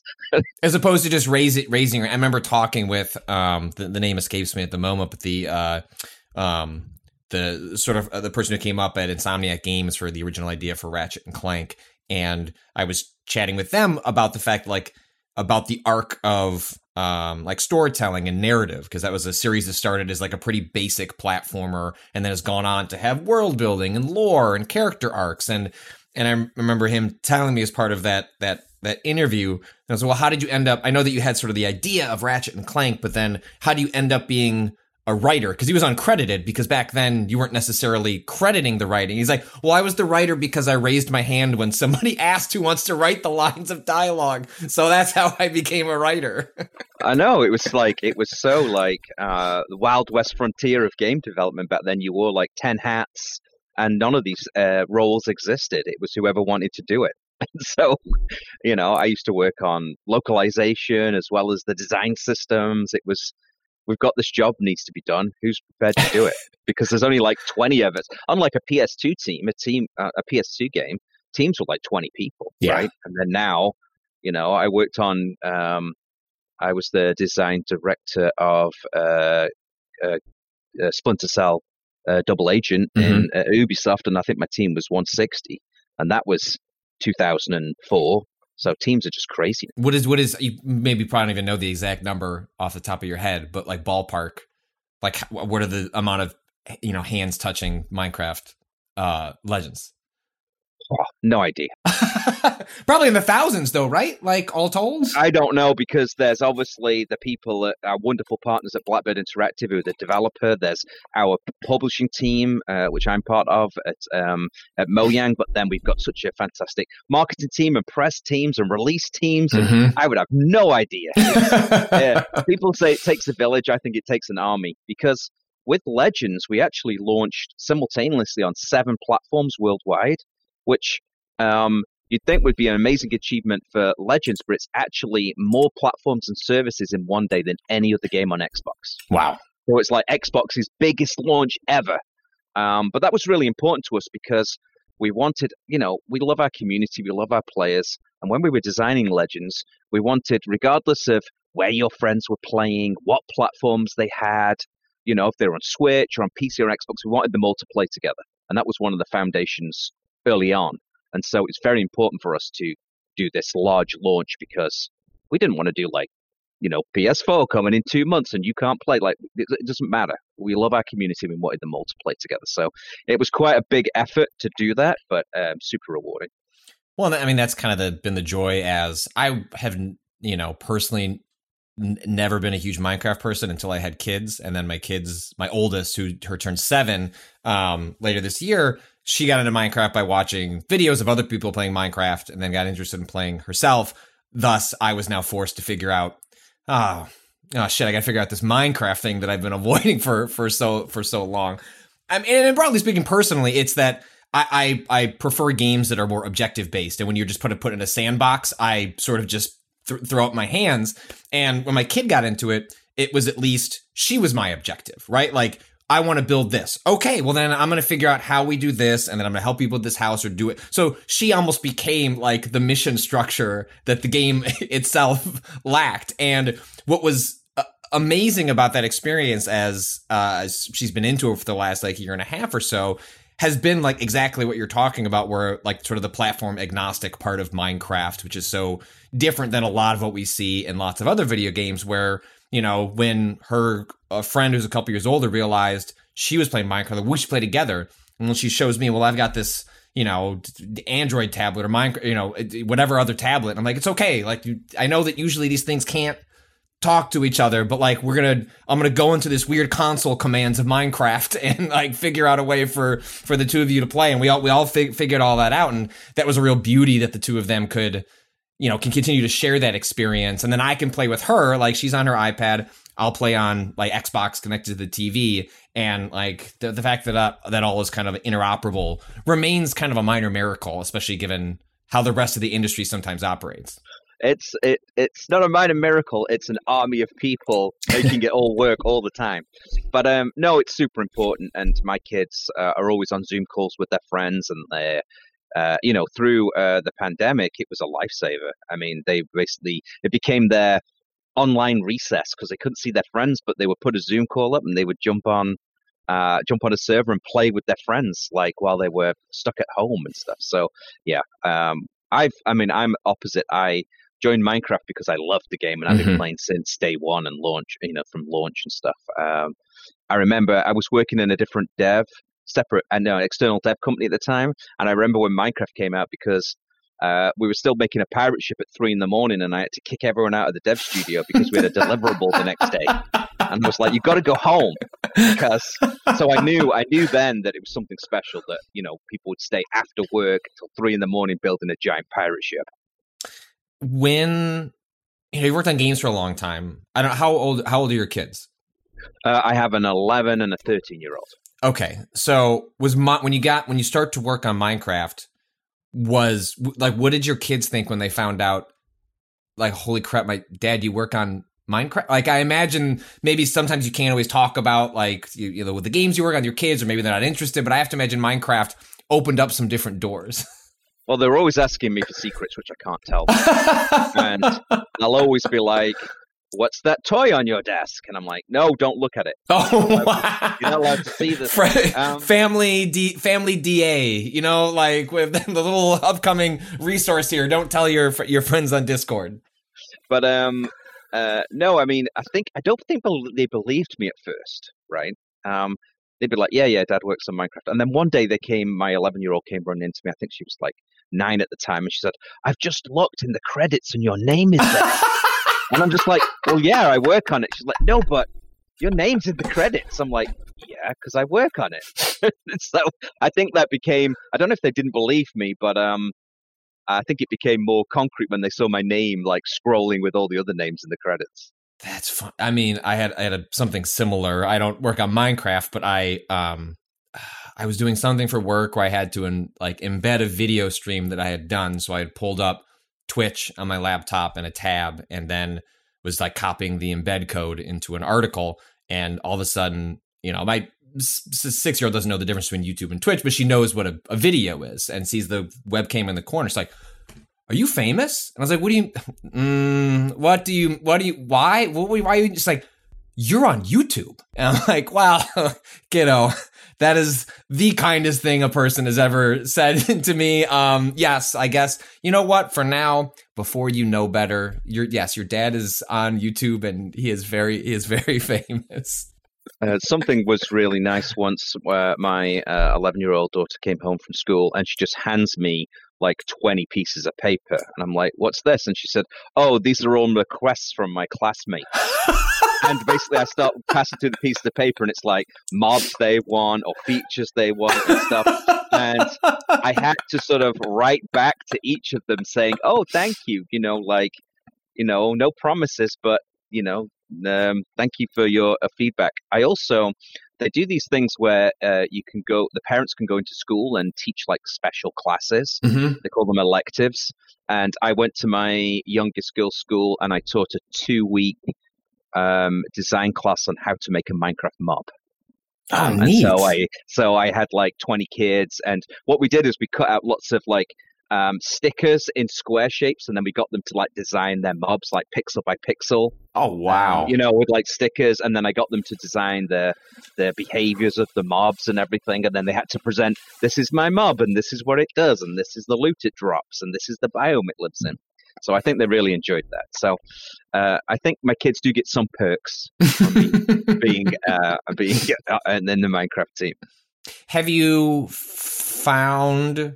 I know that maybe you're not taking specific feature requests from your kids, or that you are or their schoolmates, but I imagine like working on the game and then observing your children play the game creates a slightly different relationship to what you're observing about it than it would be to, focus tests, or you're going through other sorts of feedback mechanisms. Like, is there something about when you play the game with your children or observe how they play that is then like looped into something you bring back to the studio? Sure. I mean, as a long life designer, I don't really play games. I analyze games. I know. It's a blessing and a curse. It's like you can't just enjoy it the way everyone else just like plays a game. The game is unfortunately maybe not as, well made as you'd hoped or something. Then I fall off pretty quick, but I absorb the systems.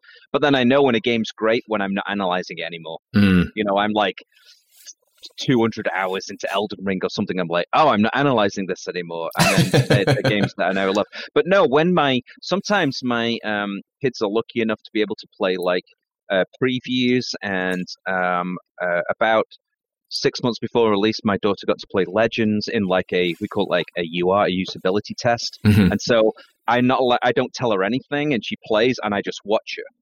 And then I'm like, oh, things that I thought weren't problems are problems, or things that I thought were going to be problems aren't problems.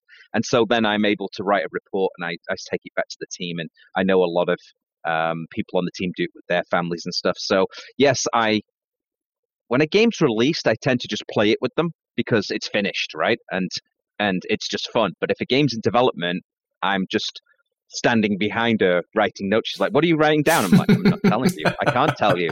Am I supposed to build this ramp here? I'm not telling you. You just play. Daddy, help me. You're supposed to. So, that's part of the thing of early development. We're there we do a lot of that at Microsoft. We do a lot of usability testing. We have amazing labs where these they look like tiny living rooms, and people are sitting there and play, and then there's just cameras on their hands, cameras on the screen, and we just observe what they do, and so we can take key learnings away. So I use my kids as free labor for UR tests.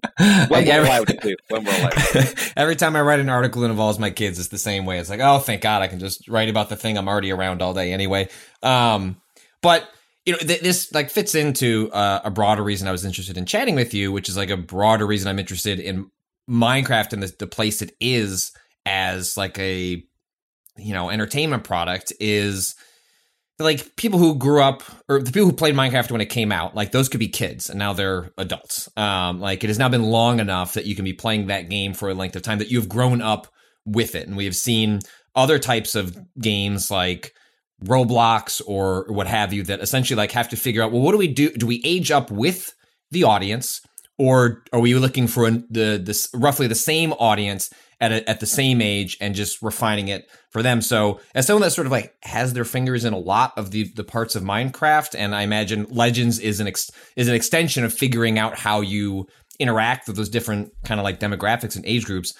I'm just wondering how you think about that. Like as Minecraft gets older, its audience gets older, but also lots of the audience is still young, and how you kind of balance all of those things at once. It's new players coming onto Minecraft. The audience just gets bigger and bigger and bigger. I've got a surprising piece of information for you. How old do you think the average Minecraft player is?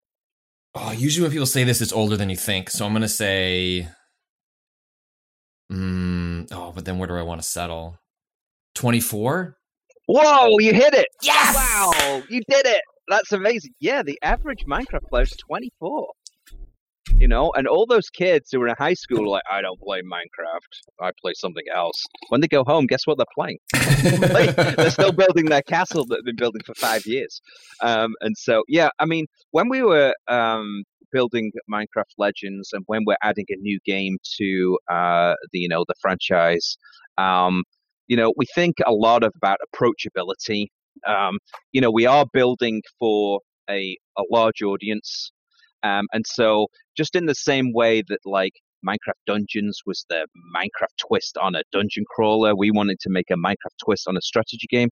And so we certainly think about approachability, and that's why the game was designed from scratch to work on consoles. We had to put a lot of thought into the controls. It wasn't made on PC as a strategy game and then ported to 6 other platforms. It was designed from scratch to work on console.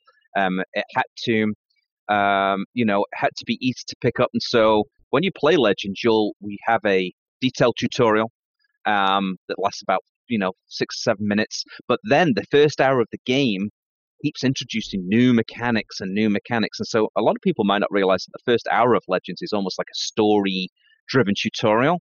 And then once you get past a certain point, it opens up into this giant strategic sandbox. So we have to put a lot of thought into how we call it onboarding, how we onboard players with the mechanics. It's a little bit more complex than, what we call Minecraft Classic or Vanilla, because it's a strategy game. And so we had to really be careful about how we introduce each mechanic, let people play with it, get used to it, add a new one, to make it approachable. But we also have put a lot of work into different difficulty settings.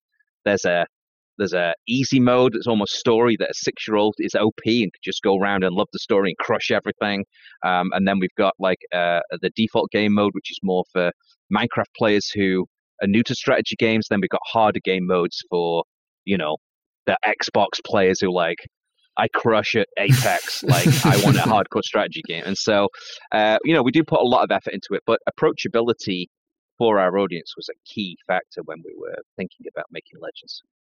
Well, and I find that so fascinating, specifically because how counter that is to sort of the base level Minecraft experience as it is, which is a game that just.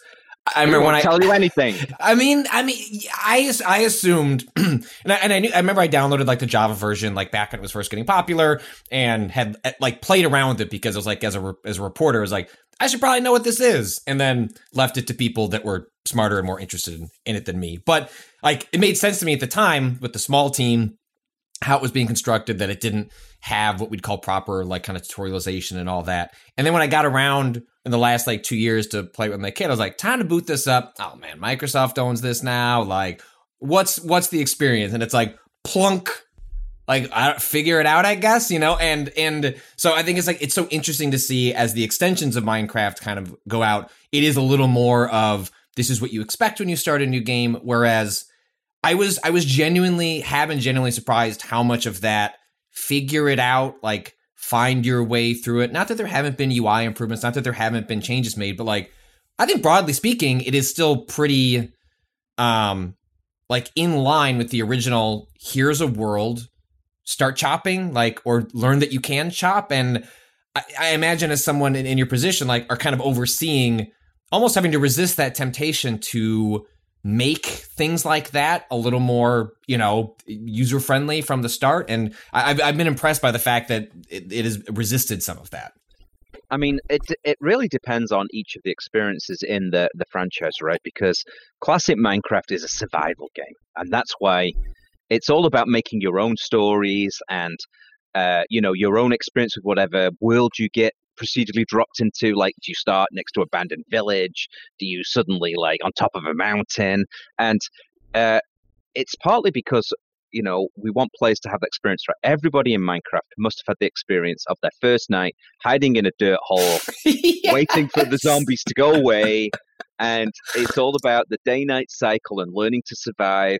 And so, if we changed Minecraft and put too many onboarding elements, it might ruin that sense of wonder at the beginning and what do I do? And the self-discovery of punching a tree and now you can build these things and, but it's going dark. And so Minecraft, classic Minecraft, is its own special thing because it's designed around survival. But when you're introducing something like Dungeons, that's more about co-op, and working together as a team, or something like Legends, which really, you can play 4-player co-op in the whole campaign, or of course we've got our new PvP modes.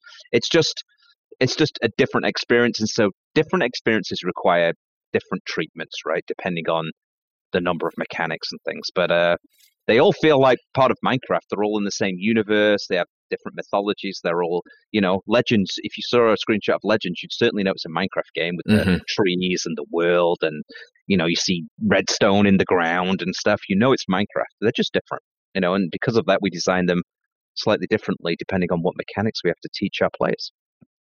And it's definitely a property that Microsoft is pretty, and Mojang are pretty conservative about. Like, it's not like every other week there's a new extension of Minecraft. Like, it seems like there must be a pretty rigorous process to land on, hey, this is an idea we feel good about, fits the brand, is accomplishing a mission in terms of how we want to extend it out. Like, what are like some of the, essentially, how does a game like Legends then get through that process of resisting, hey, we don't do a ton here. Like, we're pretty pretty slow on moving new things out and making sure our audience we're not moving too far ahead of them. Like, what allowed a game like Legends to get the go ahead to like do something pretty fundamentally different, even if it's keeping the same kind of basic aesthetic? Yeah, we have lots of prototypes players never see, things that we think, oh, this is a good idea. Yeah, like, sure. Oh my God, this isn't fun. And then Legends was really born from, there's this original idea that we wanted to create an experience where the player felt like a commander, right? You're on the battlefield, you're a commander. So that's how it started, okay? And then there's a sort of mantra to classic Minecraft, which is block by block, okay? The world is built block by block, and that's what that game's all about. In Legends, we wanted to change it with it being strategy focused, and it changed to thought by thought. So I'm going to build this wall. I'm going to upgrade this tower. I'm going to get some upgrades so I can do X, Y, Z. And so we wanted to change it thought by thought. And so we started to make prototypes.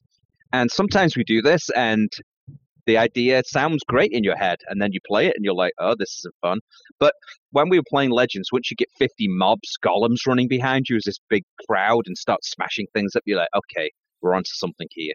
And then we keep developing the systems and stuff. But I mean, it all comes from the experience. It all comes from wanting to make something new in the franchise and provide our players with something new and different. Okay, and so that's why we have less releases, but they're more crafted and special, right? Every time a new Minecraft game comes out, something completely different. It's not like, I don't know, a slight twist on Dungeons. I mean, Legends is a completely different experience. So we do take our time. There's a lot of thought, design, a lot of people involved, but we make sure there's some new magic there and something new for our players that, like, for example, with Legends, we have our PvP game, and that's the first ever dedicated PvP mode in a Minecraft game, which is really pushing the IP in a new direction. So we're doing something really fresh and different there. So yeah, it takes a lot of time. There's a lot of things thrown in the trash can. And if you've developed games, you know that even when you develop Legends, there was many things we wanted to do, but with the development time, we had to, cut some things away, and you have to focus and stuff. But yeah, we take our time, we create new experiences, and we're always looking to extend the franchise in new and interesting ways, but it's players first. Players come first. Our community comes first. The last question I would leave you on is, I think game titles and sort of like development titles can be sort of mysterious. And so would it, like a principal design director, you come in tomorrow. I mean, obviously today I'm a sucker taking up, 30 minutes of your time, but oh no, what? Well, I'll make sure and tell my kids that. But what, when you walk in, like, what is a typical agenda for someone like yourself that is not necessarily like in charge of design or programming on a specific element of a game, but is more broadly overseeing a lot of what's happening? Like, what do you do day to day in your position? It depends. It's a great question. So I'm working on a few different projects. Obviously, my key focus is Legends and the post-launch content right now. We have Lost Legends coming out every month with these new challenges. Super fun, very different, which if you complete, you unlock all these cool customizations. So to be honest, what I do is I first open my email and say, what's going on? Is there any fires? What's going on? There's never any fires. But I interact on a daily basis with the BBIT over in Blackbird Interactive, who's a developer of Legends, and I have meetings with them, several meetings every week to talk about design things that we're working on and helping them, craft the experience for the future content we're working on. And then there's other projects that I'm working on that I pop in at different times of the week at different meetings and stuff. But my main focus is working with BBI and the Legends team, and I have a great working relationship with them, and we jam about ideas for post-launch content and things. So basically, it's different every day, which is one thing I love. But my main focus is Legends, and obviously we've been doing, with Legends coming out last week, we've been doing a lot of listening to the community, listening to what the community is saying, and then taking their feedback and looking at our future plans and seeing how we might have to tweak a few things to fix a few things that we weren't aware of. So lots of analysis right now, lots of listening to the community. I'm always in Discord, answering people's questions and things, and then a lot of work with the developers on making sure that we can make our future updates as best as they possibly can. So I guess last question related to that, like observing the community. Is there anything that has surprised you about people playing the game that, as you were discussing, we're, we're going to try and tune things in this direction or that direction, or include that for post-launch content if we can make it work. Is there anything that surprised you about the players so far of what they've done with the game? One thing that surprised me is, obviously when making the PvP game, we just wanted to make it as, approachable as possible, get everyone in the games, have lots of fun. And then some of the feedback we've been getting is like, why isn't this hardcore ranked? With ranked rankings, I want to know I'm the best in the world. And of course, you would never immediately think of, we're going to make the super hardcore ranked PvP game in Minecraft. But players are enjoying the PvP game so much that they actually want us to, people are like, is this an esport? And it's like, I don't know. Whoa, slow down. But no, I've been quite surprised with how serious players want to take the PvP. It's super tons of fun, and I think it's because it's procedurally generated and the games are different every time, and there's so many different strategies you can do depending on how you unlock the tech tree. The team and I joke that we're going to be good at the game for about a week, and then we're just going to get crushed by the community. I've been surprised at how sort of more serious people want to take the PvP, and they're like, I want to know I'm the best in the world. Where's my ranking? I'm like, okay, I'm quite shocked by that, but that's been really interesting. That's too funny. Well, Craig, I sincerely appreciate the time you come by, chatting with me, chatting with our audience over here at Waypoint. Minecraft Legends is out now. You can, as evidenced, get it basically wherever a game pops up on this screen. You can probably find it. It's on PlayStation, Windows, Steam, Switch, Xbox. Where there is Game Pass, where there is a place to play games, Minecraft Legends will be there. But thanks for your time. Good luck with the post-launch support. And you know what? After this, I might be sending those. The thing I failed to do in this interview was I meant to ask my kid this morning, and I sent a reminder on my phone for it. It was like, hey, I'm going to talk to someone that works on Minecraft. Do you have a question for them? And that was going to be my cute opening to the interview. And I failed as a parent and didn't ask them. Well, we can talk anytime. Let's talk again. You can ask me other questions. I'm going to get Jessica on the line. She is dialing in from school. Jessica, what do you have to add? I might be passing some along in the future. So if you hear from me. I'm sure the question would be something about what's in the 1.2 update. Yes, exactly. Exciting about that. Lots of cool things coming there with camels and chisel bookshelves and armor trims and archaeology and cherry bloom biomes and stuff, cherry blossom biomes. So lots of cool stuff. But yeah, I'm always happy to talk. Love talking games, love talking to people who've been in the industry like yourself a long time, and happy to chat anytime you want about the industry of Minecraft or Legends or anything. So it's been a great pleasure, and thanks for having me. Yeah, thanks, Craig. And we're back. So one other thing happened last week that we just want to touch on real quick. Armored Core had a new trailer. Let's fucking go!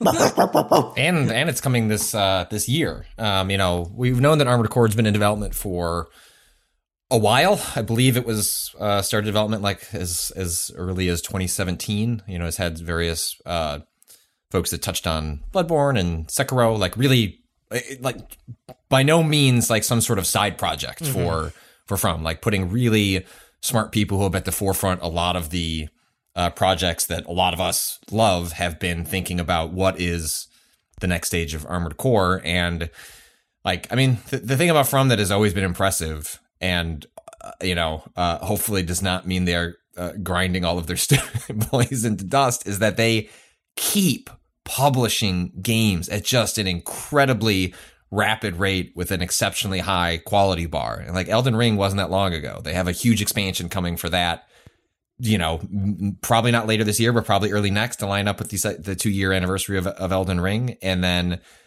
Armored Core 6 is scheduled for late August, which is making that the next couple of months of games. Like, I mean, there's a lot of, it does feel like we've hit a log jam on like things that were happening over COVID, and now a bunch of stuff is going to be hitting throughout the year, and that includes Armored Core 6. I just want to appreciate the 2 years that I was full-time as a games writer were the 2 years where fucking everything completely log jammed. I think that's really funny. Mm-hmm. I think that's hilarious. What did you make of Armored Core 6? I don't like. What is your relationship to Armored Core, Ren? I don't know that we've actually articulated that on here, but I might be wrong there. Armored Core is one of those things that I like have respected from a distance because the series stopped before I was like into games enough to actually like fall down that rabbit hole. It's been a decade, right? I feel like I've seen Austin point that out, that it's been a full 10 years since the last game. Armored Core 4 for Answer, I believe, was the Armored Core 5 was the last one. 4 Answer was the last one that people really liked, if I remember correctly. And then 5 was, a late cycle PS3 game, if I'm remembering correct. 2012. Yeah. There you go.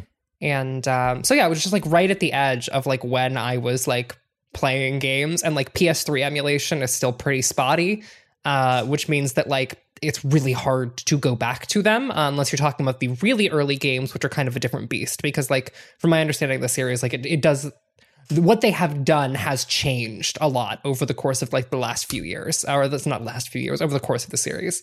However, I really like Daemon Ex Machina, and I also love there is a particular kind of mech combat that I really love, which is shitty little fly that goes so fast your brain kind of melts, but also has a fuck off greatsword. And that to me is like deeply Armored Core. And like that's what this trailer is just like, what if you were a little shit and everyone hated your business?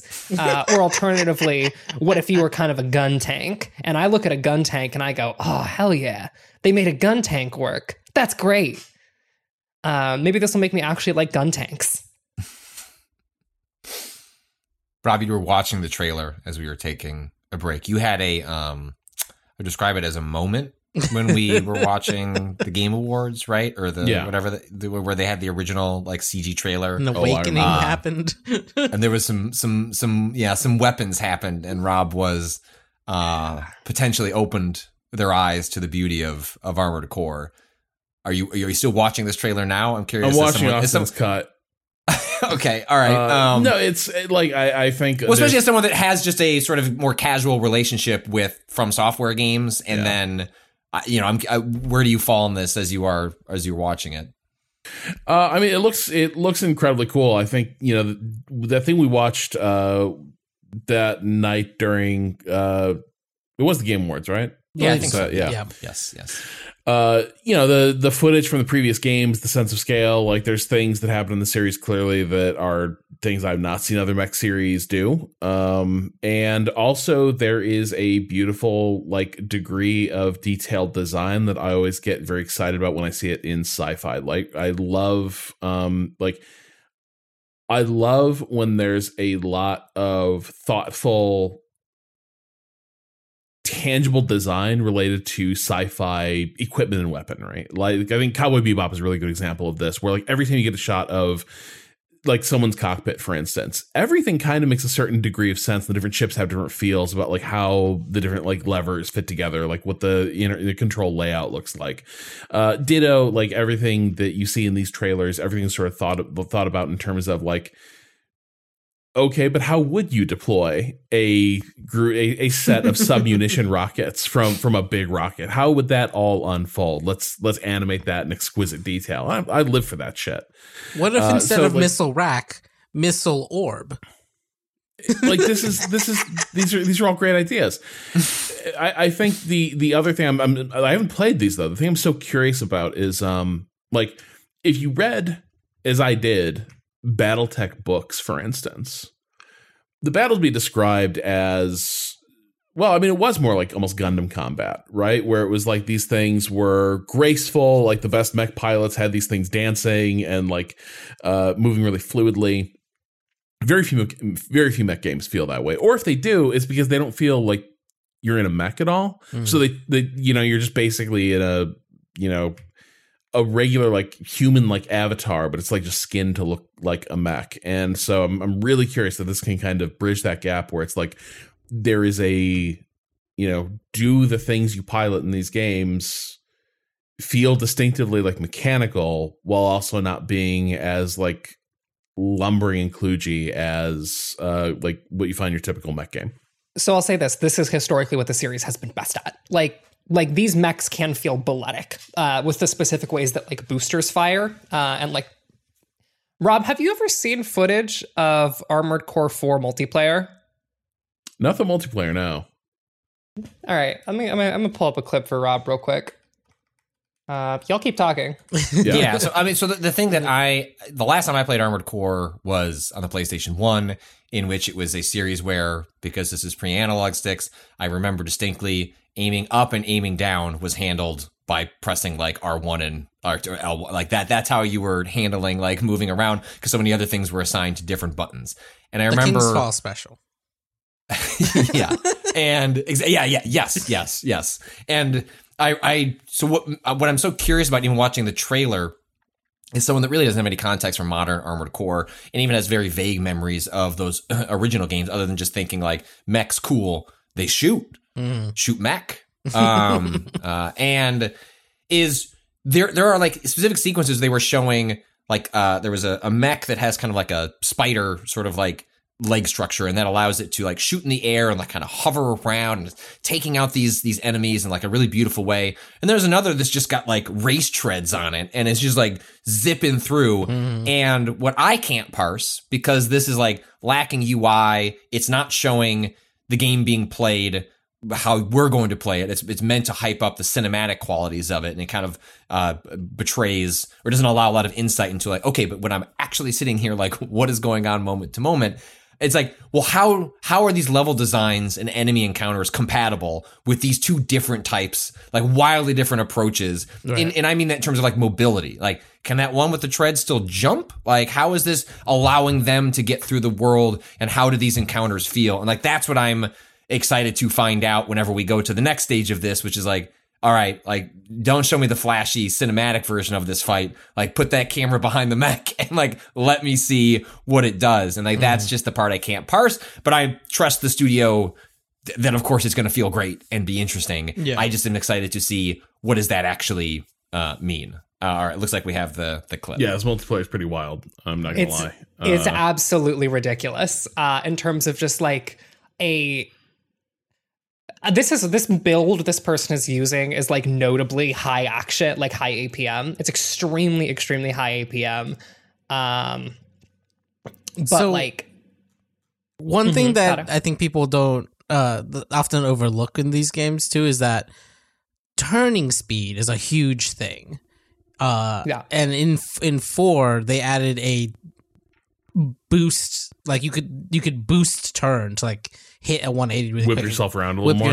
Around, which made the game much quicker than its predecessors, including like all the side boosting that you're seeing here. That was also, I think, new in 4.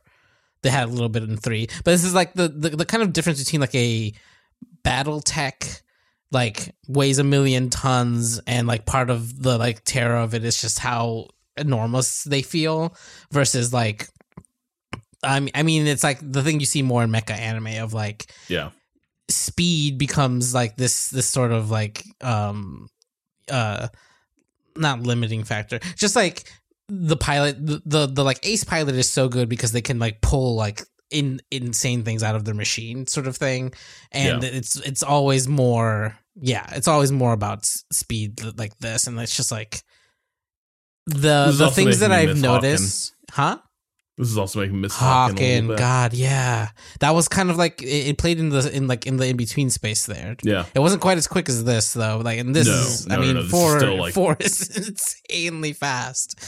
One thing I did notice in the new trailer that we got, that there was like a gameplay sequence where like there was like a quick like set of 3 boosts where someone, oh my god, a quick set of 3 boosts that someone does to get around an enemy and then shotgunning them in the back, and you see the camera whip around in a way that's like, that looks like a lock on, like in a traditional Souls game, where like if you get behind an enemy, like the enemy passes you, like the camera whips around for you, which is not traditionally how these games and lock on work. So I'm very, very curious what has changed about that, because a lot of the like gameplay has to do with getting things in the right, reticle in order for like your lock on to work. Because if they move out of that, then your weapon systems can't, lock onto them anymore.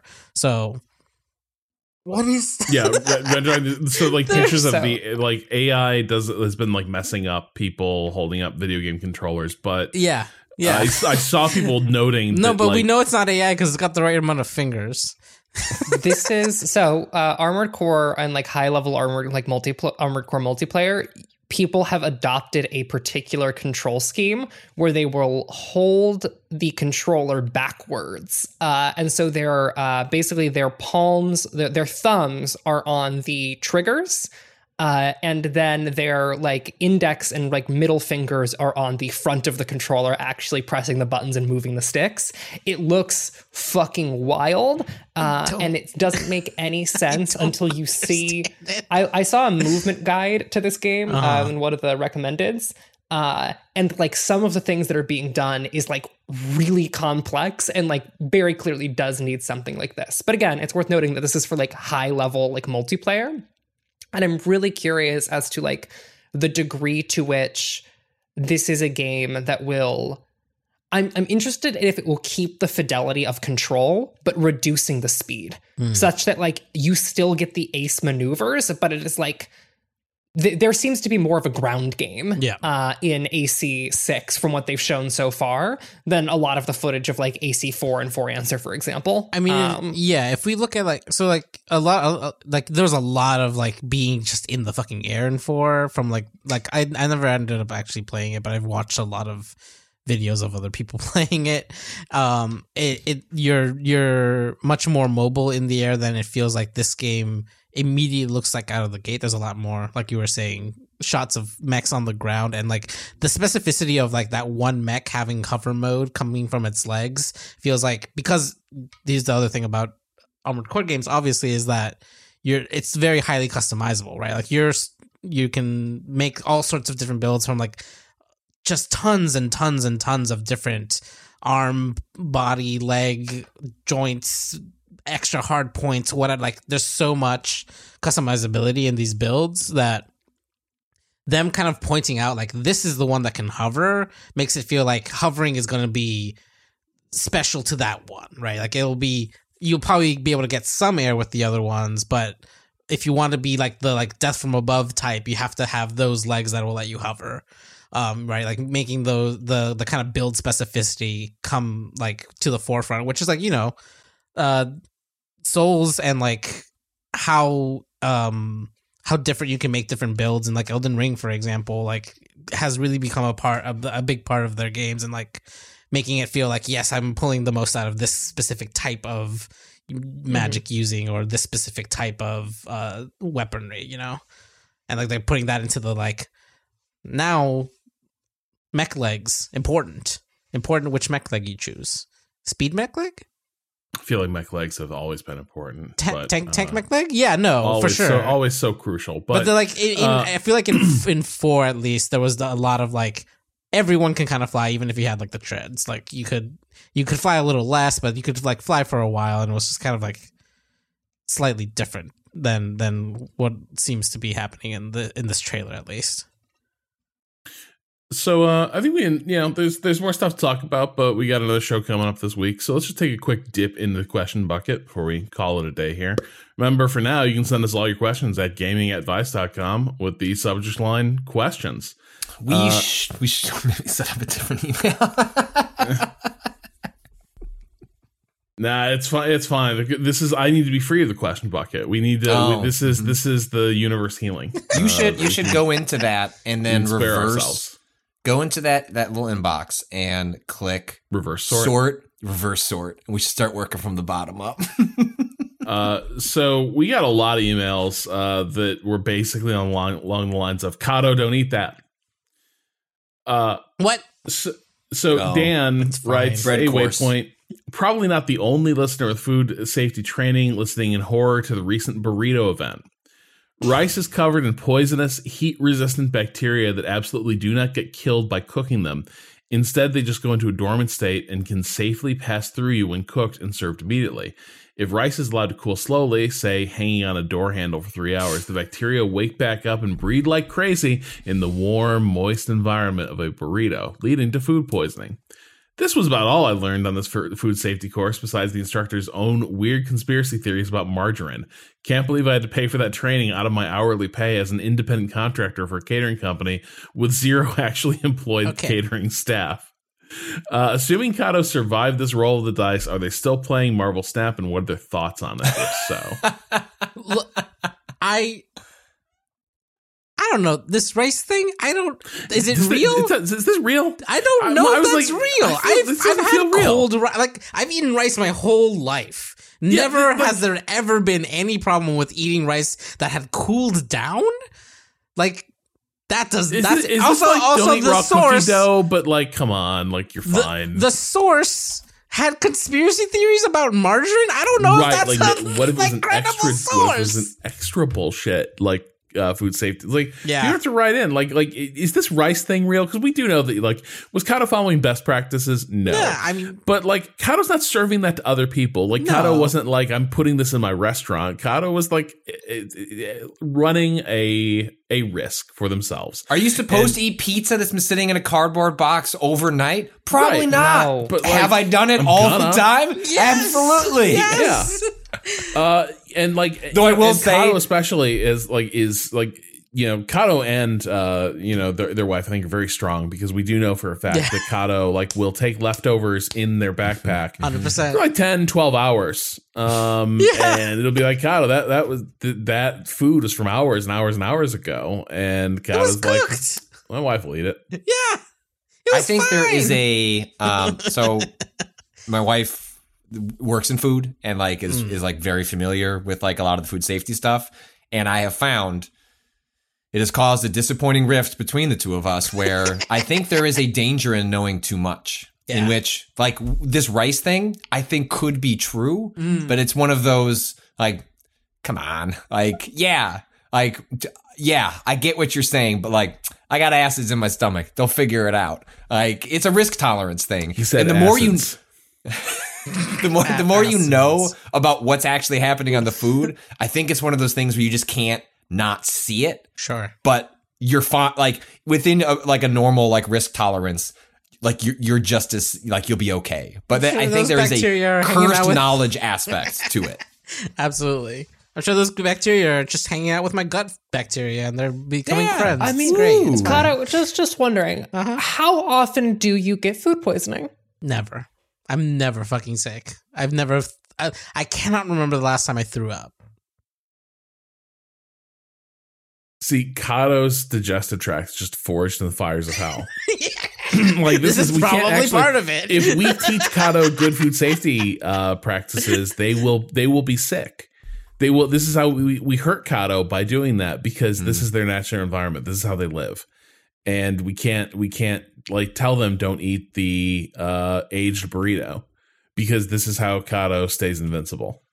Kato, did you enjoy the Shuri meta in Marvel Snap? No, there was a certain point where I fell off hard. Just like it was, you know, it was fun, but then it really does require just like check in every day. And that's not me. Yeah. I can't do that. My brain don't work that way. For like a brief period, it can, but we hit that wall of and it's no longer my, special interest this week. My fucking my hyper focus has shifted lanes, and so I fell off pretty hard. Just haven't played it in a long time now, and it wasn't I was driven off as much as it was just I feel like I've seen it all. Yeah. I feel like, yes, I understand that they'll add new cards and that might be interesting. And maybe if I go back in a couple months, I'll be like, oh, there's some new cards that have changed a few things. But just keeping up with it didn't feel like that engaging. So we got a lot of emails, obviously very kind emails about the news regarding Waypoint and our future or lack thereof at Vice. All of it very appreciated. One thing I'll also say is there are a lot of folks who are kind of awkwardly apologizing for you guys mean a lot to me. I know that's kind of parasocially weird, but don't worry about it. We all listen to podcasts. We all forge those relationships. We get it. Mm-hmm. We appreciate the mindfulness, but it means the world that we mean a lot to our audience. It's okay to tell people. I've always told people this is whatever. I can't speak to people who are much larger than us, but as I've gone through a journey of this career, I have always appreciated when people tell me they like what I do. And I always try to pay that forward as well. And tell folks that whose work I care about that I think it's cool what they do. And I'm with you. I understand why people caveat. They're parasocial yada yada. It's okay. It's okay to just say, I appreciate the work that you do, especially when people are in, a weird moment like we are in. And I read every single one of those. I've had time to go through my DMs this weekend and read and tried to respond to as many as I could. Because it does. When you're in this spot where we don't really know what the future is bringing and things feel weird, it is cool to be reminded that people like your stuff. And sometimes you take that for granted. And it's cool when people spell it out and say it. I also it meant a lot the people responding to the Twitter thread. I couldn't handle answering all of it during the weekend. I got a lot of messages I got to hit people back on, but it was it meant a lot to see what Waypoint meant to a lot of folks. But out of that bucket, some people did have questions. One of them came from Kyle from Brooklyn. Hi all, I'm so sad and devastated to hear about the end of Waypoint. My question is, do you know if the podcast feed will survive into the future? Will you still be able to go back and listen to the hundreds of episodes, or will it disappear at some point? Should we download as many as we can locally? Thank you to all current and past Waypointers. Y'all brought so much joy, insight, humor, entertainment to my life for over 6 years now. I can't believe it's ending, but know that your incredible work has been, all your incredible work has been so deeply appreciated and changed so many lives for the better. Your hard work was always noticed, always appreciated, and will be deeply missed. Waypoint forever.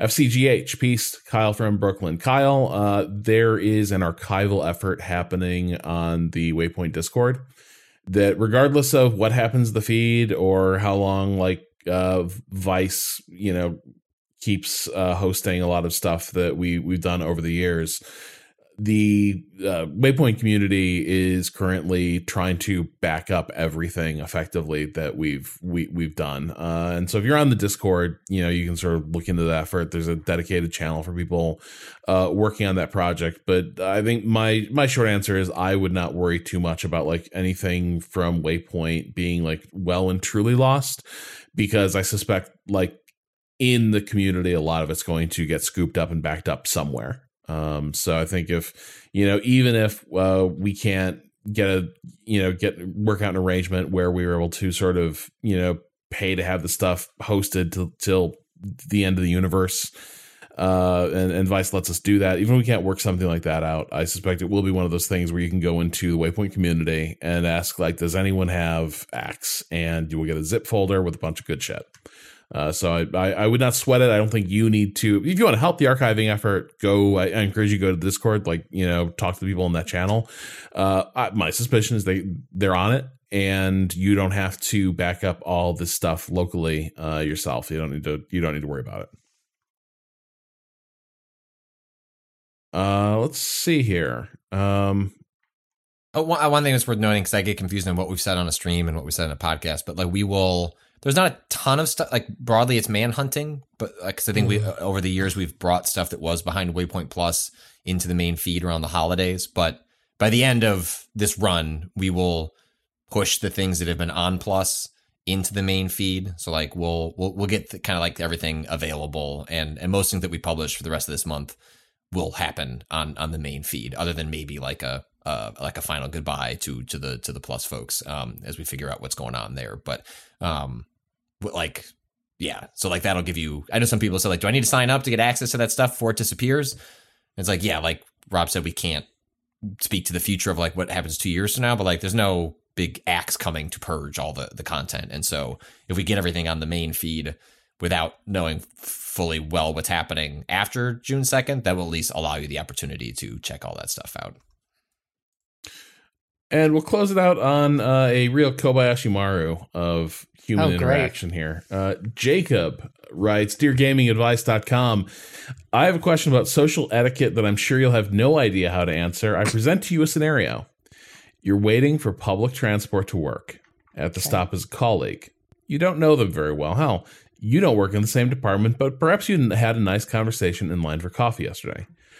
Do you start a conversation and sit with them, or do you smile and wave politely and continue listening to your podcasts? I'm forever not sure how to manage these scenarios, as half the time I would like to be left alone in the morning, especially if there's potential for awkward conversations.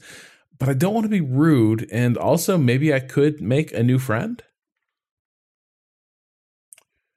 So, yeah. Here's my strat. I have headphones on in this situation. I'm listening to a podcast. Mm-hmm.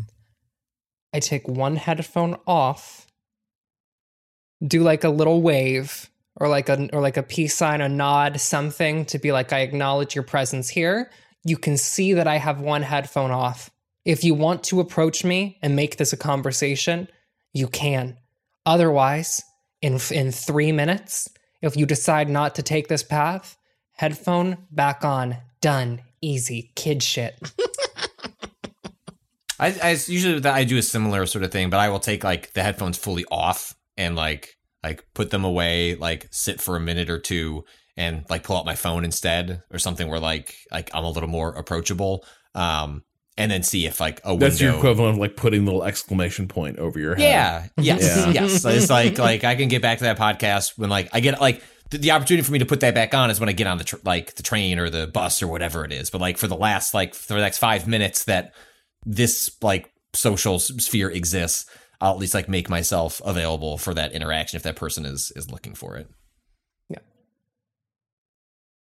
I'm much more of I also tend to not quite know, because like I think for me the real problem is the like, will I seem like I am brushing this person off if I don't like engage in some way, and I'm not like fostering the friendly conversation that like we struck up the other day. But at the same time, like I don't want to seem like I am intruding, in their day. So it's like for me, the annoying thing is I would much rather you weren't here. Like that's the ultimate thing. It's like I really wish that like I was taking a different train, or like that like we were sitting at different angles in the same coffee shop, so we didn't like notice each other. But here we are. So my solution, it's not perfect. I'm not sure it's actually I'm not sure it's very personable. I will tend to like give sort of like the nod of acknowledgement, and then I will go about my business. And I will risk being seen as standoffish, because God knows I always have been. So, it is nothing new. I think it's like definitely a strong acknowledgement of other person. Right. And see if they're throwing any, like, if they're going to take their headphones off, then I will follow suit. But otherwise, I will assume that they're okay with me just being like, hey, how's it going? Like, nice to see you. Okay. And we're done.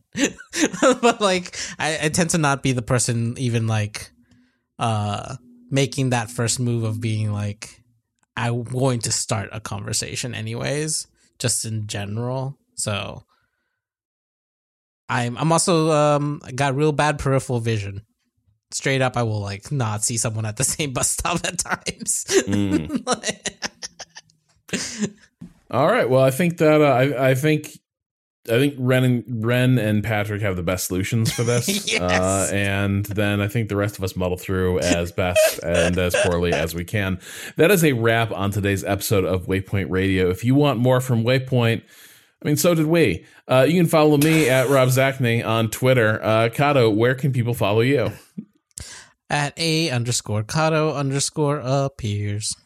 Patrick. At Patrick Klepek, and I would at least point people towards. I've come up with an angle for this Substack that I've kind of pointed people towards for a while. So if you go to patrickklepek.substack.com, I've got an idea for something that might be fun to do on there that it may not be launching like imminently, but if you're interested specifically about like parenting and video games and the cross section of that stuff, I would point you in that direction. You can also check out what we published on waypoint.vice.com. What might turn out to be the last freelance piece I'm going to work on is why there's no room for suburbs in open world games. Ade Adeniji talked to a number of academics and game designers about how and why games like perfectly splice out the suburbs from like open world like depiction, and why there's actually functional reasons to do that. If you'd like to push back against men denying women a platform on podcasts, you can follow me on Twitter at Ren or Raven. Oh, that's right. You're still here. And thanks to Waypoint Plus, we've been able to have a bunch of fun. Well, I'm not sure they've been fun lately. They were nice. For instance, Kato had us talking to Ghost Kato for a long while during a Dirty Boys stream. And it was just a reminder of usually the Dirty Boys the special je ne sais quoi of a Waypoint stream. I got to make a fun Chiron for that, just to let everyone know that I wasn't talking. If only we had known earlier the people that when you were talking, nobody could hear you. And hey, for our Waypoint Plus listeners, I'm not sure I can handle Arrival this week. Maybe we'll watch Arrival next week. Mm-hmm. I think we can watch Arrival. Sad next to watch week. Arrival. Have you watched Arrival? No, I don't think she has. No, I've never watched Arrival. Okay. I don't. I think Arrival is a next week. I think Arrival is a later thing. My mental health is implacable. We'll see about this. That's what everyone is always saying about Ren. Her mental health implacable. If that sounds good, or you want more Waypoint, you can go to waypointplus.com for a while. You can get access to our premium feed, but we're probably putting that up on the main feed. You're out, you've helped support Waypoint and everything we do here. Yeah. And if you want to support, and you want to show not just support, but zeal, go to waypointgeneralstore.com and buy some of our fine Waypoint merch, but it's not Waypoint General Store how you think. Waypoint General? How do you pronounce J? Waypoint General. General with a J. With a J. With a J. Yeah, Waypoint General with a J. Waypoint General Store. General. Wrong. It's still the wrong letter, even in Spanish. And now it's even the wrong letter in English. We, since our recording, have regained the domain name waypointgeneralstore.com, spelled correctly, so y'all can just go to waypointgeneralstore.com with a G. Yeah, and that promo code is FCGH, and that'll get you some money off. An amount of money off. An amount of money off. Get yourself a little Mappy cup. Little Mappy cup. Little cuppy. Excellent. Aww. Little Mappy. It is just a cup with a map, right? It's not like a sippy cup with a map. Yeah, it's a mug. It's a regular mug. That would be amazing. Oh my god, that's like that's a mug. Yeah. Why aren't we selling sippy mugs? Wait, that is an untapped market. I was about to say, now that's a business model that'll produce infinite unsustainable growth. Hang on, we know you're firing us, but sit down for this PowerPoint real quick. Let us cook. Can we switch to product dev underneath Vice? We'll be great at it. Our theme music is by Boa, and the track is Miss You off the EP Pale Machine. Learn more at waypoint.zone/BOEN. For now, we are calling time on this week. We will talk to you again on Friday. Till then, well, at least now we know who the Tears of the Kingdom are for.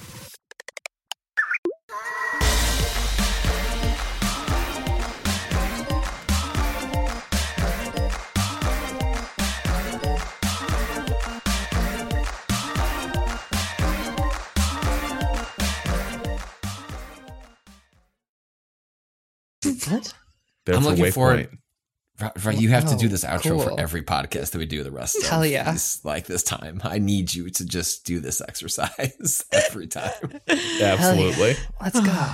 Beautiful. But when I'm ad-libbing, I forget people. It's okay. You know, it's okay. It's all right. But anyway, Hyrole's crying for Waypoint. That's canon now. That's why I call it Hyrule. Going to time.is. Okay. I'm strolling to time.is. Just jaunting over there. Well, I'm meandering. There? Are you in its vicinity yet? I've been here. Rob, join me. I thought you were okay. I will also stroll up to time.is, and together we will clap at 40 seconds. The quick jaunt.